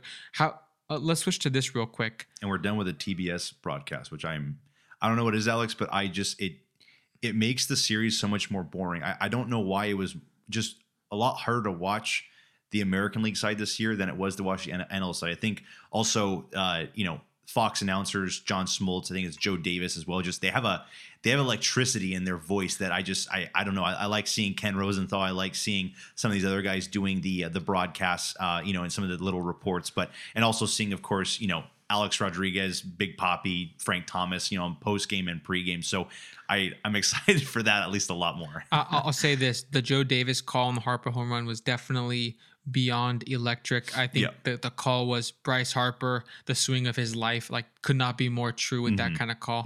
I've never been huge on Smoltz just because it feels like he just kind of.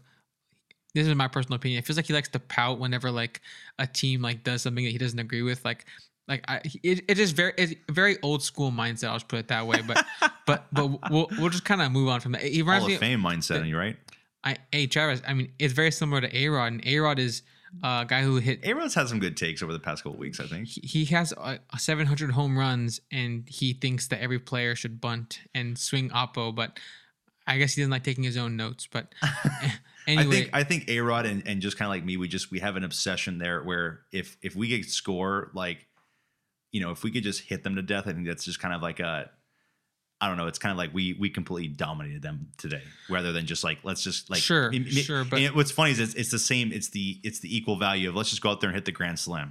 Can we get some guys on by walking and then somehow getting a guy up there to hit it out of the ballpark? Where it's like, oh, we could have scored 4 runs by getting 8 hits, or 4 runs by 2 hits. So yeah, I get what you mean, and I just think that A-Rod is a guy who he did think that Judge needed to get out of the leadoff spot, and things were fixed after that for a little bit. What are you talking about? He had a terrible postseason. He had a terrible postseason, but compared to the leadoff spot to the 2 spot, much better. Not in the regular season. Well, I mean, that's fine. He had 30 games in the regular season and 120 games in this 2-hole in this regular season. So Judge just doesn't like batting leadoff, and Boone's the reason. Boone's the problem, you think? Get Boone out of there. So we disagree on that, but that's okay. Travis, a final note on the World Series kind of coverage. Bryce Harper, how important do you think this series is for his legacy? Because for me, no, it's already cemented, right? Yeah. He's already that guy for me. And he was that guy before this NLCS, but this NLCS, I feel like you can't dispute it anymore, right? But if he were to somehow do what he did in the CS again in the World Series, if he had that kind of series, a few games here where he's going like 2 for 4, home run and a double, 3 RBIs, whatever it is, just every game in, game out, being the big producer. If he did that in the World Series and delivered the ring, what kind of stratosphere does that put him in?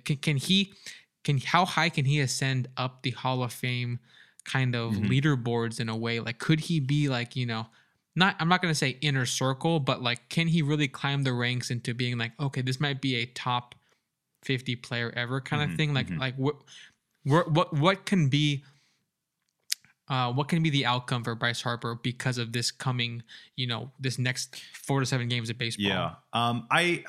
Honestly, I don't think it's just a huge impact. I don't think it's a huge push. It's just a very nice addition to the resume that if he only wins 1 World Series, you can definitely say he is the reason why they won the World Series. He showed up for the 2 to 3 weeks of baseball and completely tore the ball up. But I think when it comes to Hall of Fame, I'm with you. I think that right now there's already that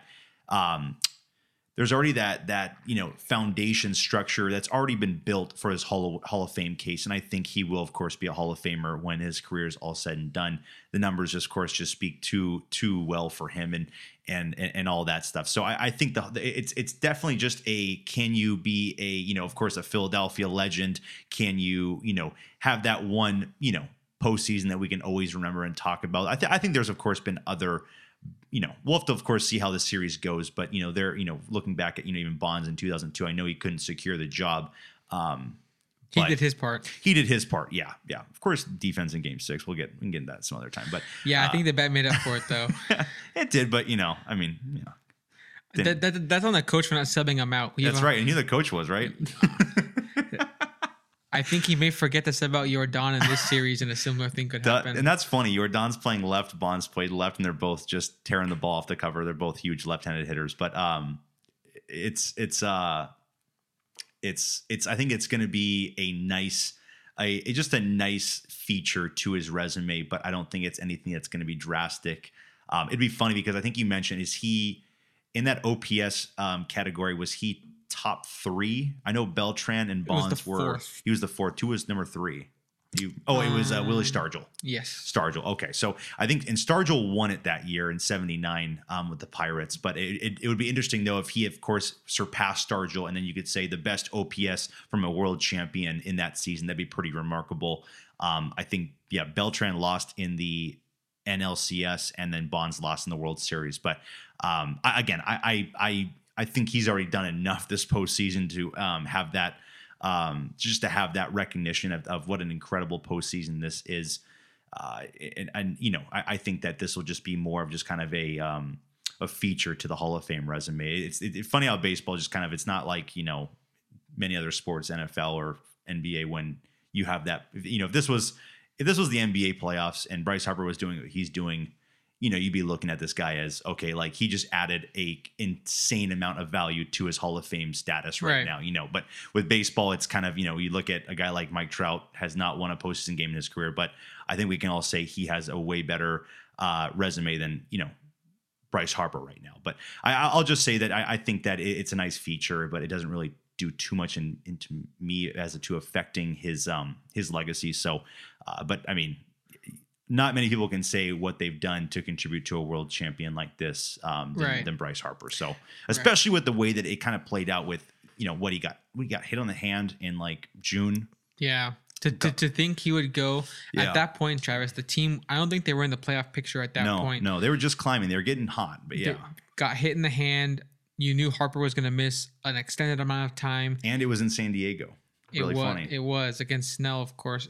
And after going through that, I think if at that moment, like maybe day or two after he gets hit in the hand, I wonder what their World Series odds were, or their pennant odds even, at that time, knowing that Harper was going to miss time. You're not winning the pennant without Bryce Harper. Yeah. And even when he does come back, he can't play the field. So it's just been absolutely crazy the turnaround that they've had. And I like how you kind of contextualized, what it means for his career, because for us, it's a bit of a different conversation because we already would have said going into the playoffs, for us, we anticipate if we have Hall of Fame votes, he can go 0-9 and he's still, we would check the box still. Yeah, of course. But other people, Travis, there's people out there who surely will not check the box. Yeah. And maybe what he might do in the World Series, or maybe what he just did in the NLCS, could be a difference maker for their opinion. So I could not be happier that he is kind of changing some minds, even though people who are really in the know. I think they always kind of knew that. I think at least after the 2021 MVP, we're like, oh, he has this level still. Like he's really special. So. Yeah, and I think a lot of people will say, is getting third in your division a good job, or is the first year that the 6th seed can make the playoffs and you guys get the 6th seed, is that really a good job? Like every other year, you would have been the last team out, right? And you would have been devastated by the finish because you were so close. So, there are going to be people like that are going to look like that and say, Bryce Harper, has not had that, that unanimous kind of, he is cemented as, great opportunity to be in Cooperstown one day. I mean, I think with the postseason he's having here, it's only cementing his case even more. I mean, the regular season, the 2 MVPs, of course, say it all for me, especially when it's at 2 different times of his career, when he was young and vibrant, hot with the Washington Nationals. The Nationals are winning the divisions every single year. And then he goes to Philly and now can take this team to the World Series, or at least take this team on a deep playoff run. So, I mean, no problems right there with that. Alex, I think you mentioned a little bit earlier ago, but it is going to be interesting. I don't know if I've seen or experienced, or if we've even had a 4.5 day break from playoff baseball. I feel like it really frustrated me, Alex. The wild card weekend and the division series weekend, there were 4 games a day. Also to pair with NFL and college football, it was just, talk about the TV stations were just being flipped. We were spoiled. Exactly. We were spoiled, but also we were a little bit overwhelmed because I was just flipping from back and forth. I wanted to see the end of this game. I wanted to see the start of this game.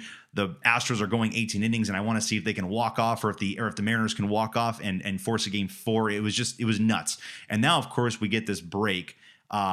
It just kind of seems like we had this just insane marathon, and now it just kind of takes a quick stop, and now we're going to get it back up on Friday. But it will be interesting to see which team it's going to affect more. The 4 full days off, will it affect the Phillies and this momentum? Will the fire start to kind of fade, or will it affect the Astros? Will the Astros be affected by kind of these bye period? That's funny. I saw a graph today of almost every single, I think since October 6th, someone posted, they said the Astros have had a pretty unique October, and it was like they've either had an off day or won.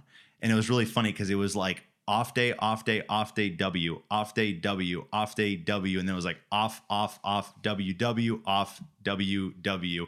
And it was really funny that they kind of have just been on this weird postseason schedule this year, that it's been a bunch of off days, and they've handled it really well. I mean, of course, they've won 7 in a row, true. But it's going to be interesting to see if the bye is going to affect. Phillies have not had a bye yet, and they're getting their bye right now. So will that affect them this week? into the World Series, or will the Astros be affected more by having just kind of this weird schedule of, they've probably doubled the amount of off days as they've doubled their games won or games played. So interesting how that goes. I think it's a great way to frame the fact that the Astros may have a bit of an edge. The edge I see them having is they have been in the playoffs before. Every playoffs is going to be different. Mm-hmm. They've swept teams before where the other team that they're about to face didn't sweep, so they have to kind of wait for that series to end. Mm-hmm. So they're kind of used to having some days off, and that could serve out to be a benefit for the team that in the Astros is sort of more of a consistent, we've been here before team versus a Phillies team that is really relying on the momentum to continue. They might handle the off days a bit worse, or at least it could go worse for them if they kind of get shocked back into their regular season form. So I could see that being a slight edge for the Astros.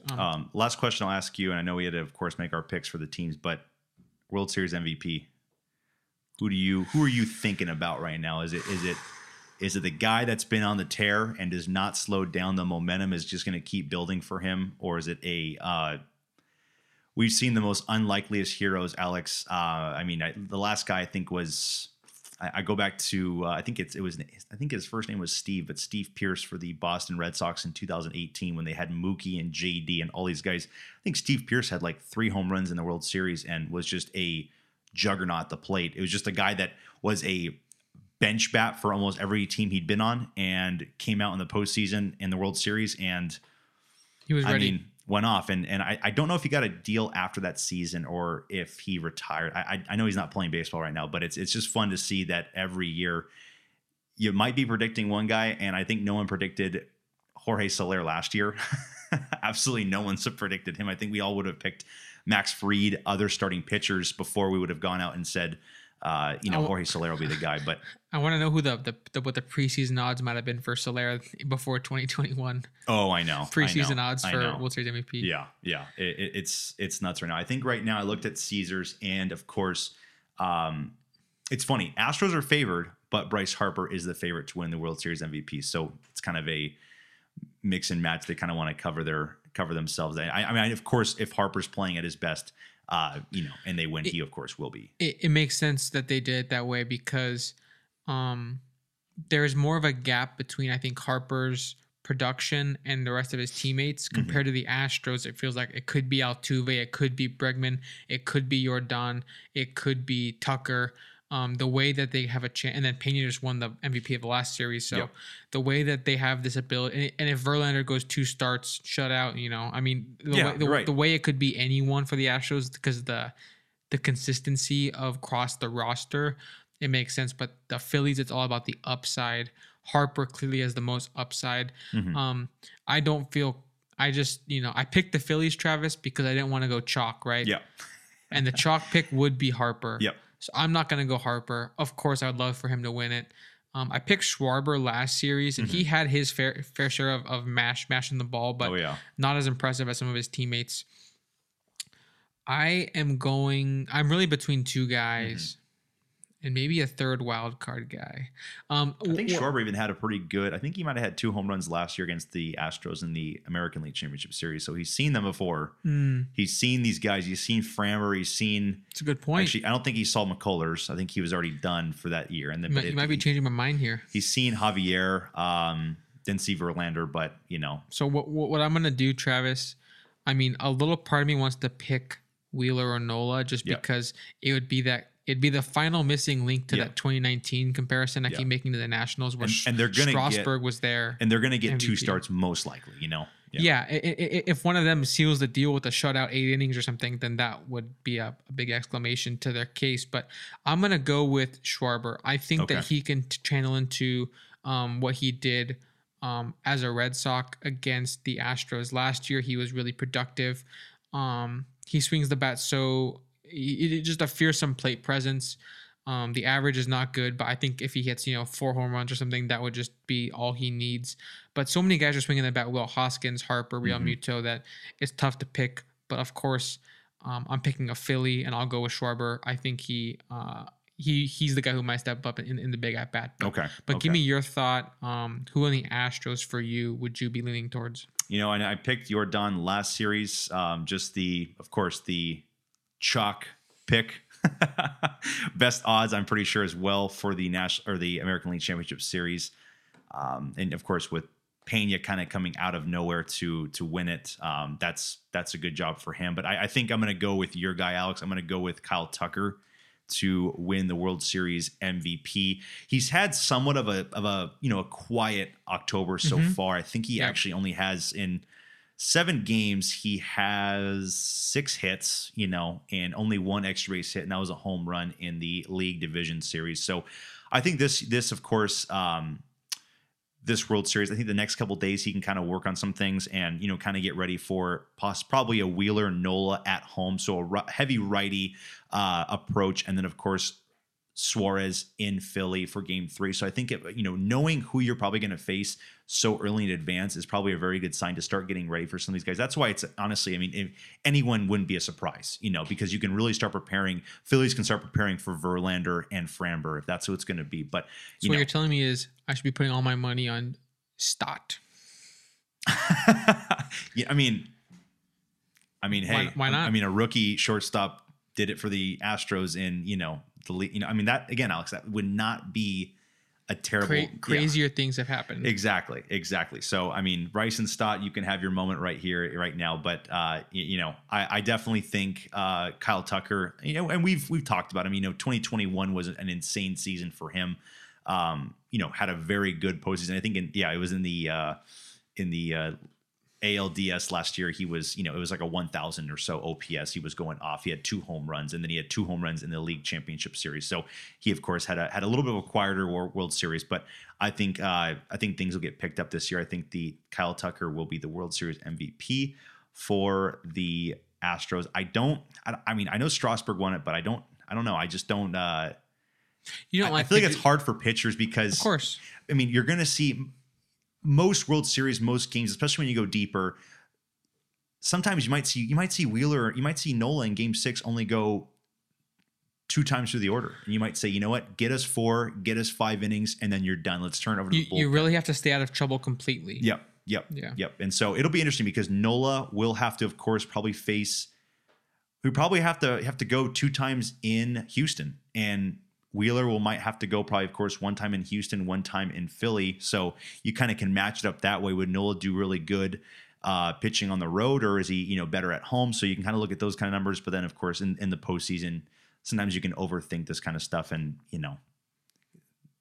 Jeremy Pena win the, American League Championship Series MVP. So, Alex, that kind of covers all of it. I know last year we did a really in-depth, take on the World Series. I think we went through the positions like, okay, would you rather have Travis d'Arnaud or Martin Maldonado? And we kind of just did the checkpoints and all that stuff, and it was going down the list that way. And so we can go all into that aspect of it, but when it comes down to it, here's just a fun thought I had real quick.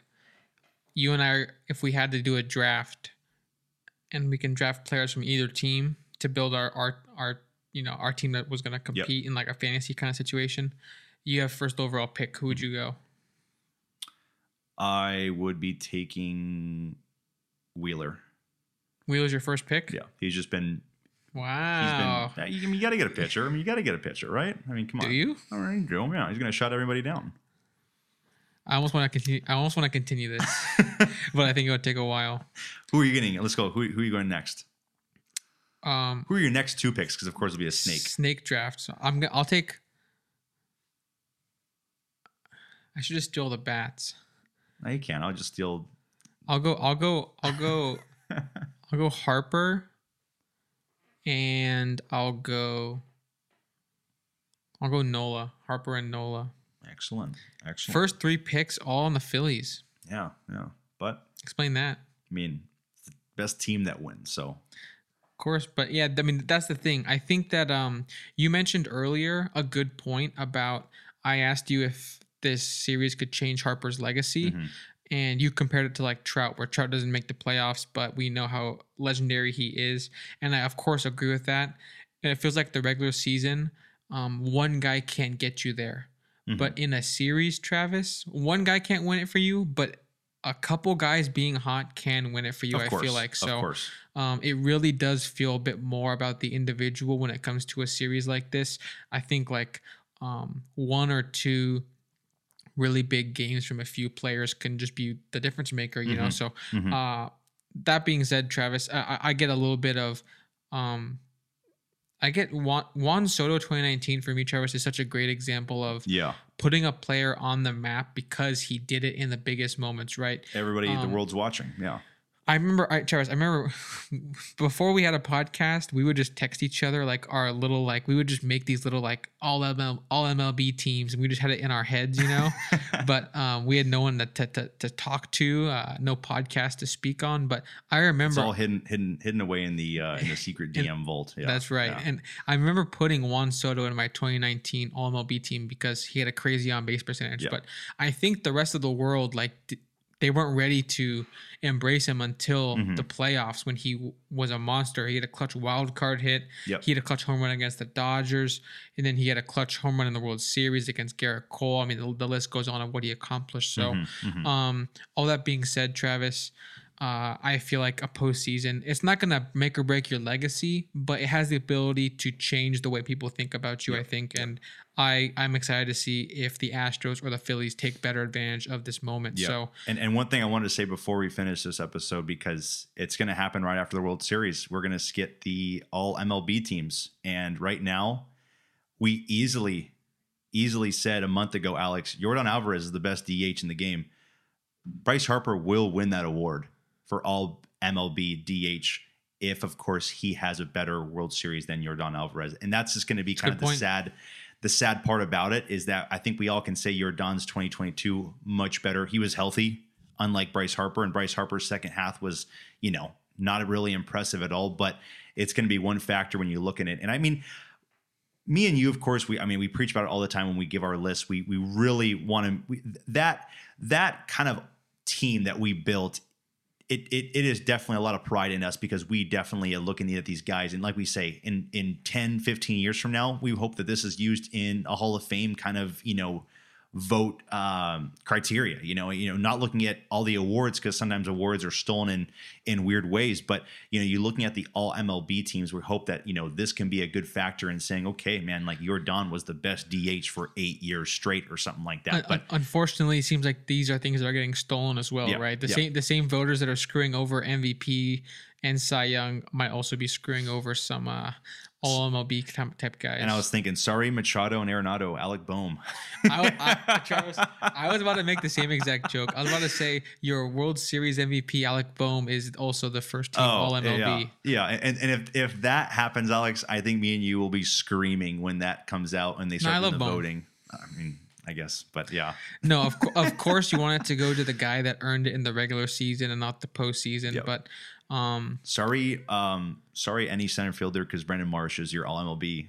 Hey, why not? Why center not? Fielder. So, but I mean, it's going to be interesting. I wanted to point that out before we ended, because we probably will be able to cover after the postseason, after the World Series and all that stuff. But it's just going to be interesting, because Bryce Harper has been the DH for the postseason, and his name will be under for DHs for all MLB. And I already know America right now is probably leading Bryce Harper because of the last 2 weeks when, Yordan had a crazy, if there was a division series MVP, he would have got it, for that series, but there isn't. So it's really what's the the hot take right now, who's the hot player right now, who's on my mind right now. And Bryce Harper is, I think, on everybody's mind as the best hitter in the world right now.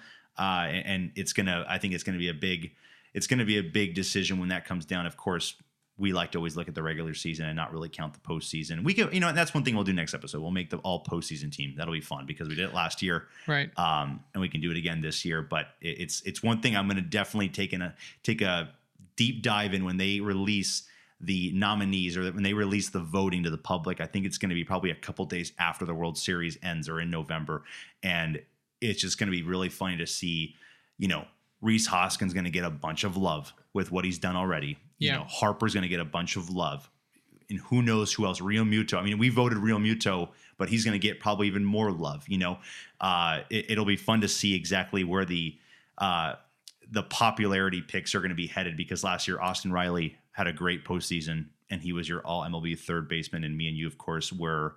I honestly, Travis, I don't even think his postseason was that crazy. It was really good. He just had clutch hits. It was, and that's where you remember. And like I kind of mentioned with the Soto thing, kind of wrapping this whole section up, these kind of big moments can kind of stick you in the minds of the common fan, and that's what baseball is all about. To some, it's all about, you know, oh, that guy, he had that really clutch double in that big World Series inning. And so, Travis, we've been talking about it for a long time, but I still cannot wait to see who kind of steps up in this big, you know, huge World Series. It's the 1 seed versus the 6 seed. It couldn't be more dramatic. It seems never happened before. So first time it could happen, of course, but no, I'm saying the 1 and the 6. No, I know, and this is the first year that could have happened. But Travis, we will talk to the listeners again when the World Series is wrapped up. We will give our all postseason team, our reaction to the World Series, of course, and then Travis, after that, we are on the races towards.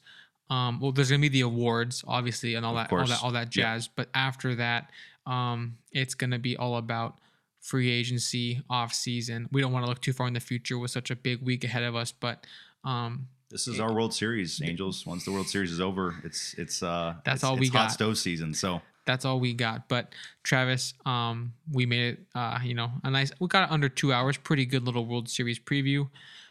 If you made it this far, we appreciate it so much. You know, follow on Instagram, shoot us a DM. Who do you got to win this World Series? Let us know. And if you made it this far, thanks so much. And we'll talk to you guys next week. Presented by Tool Tools Podcast.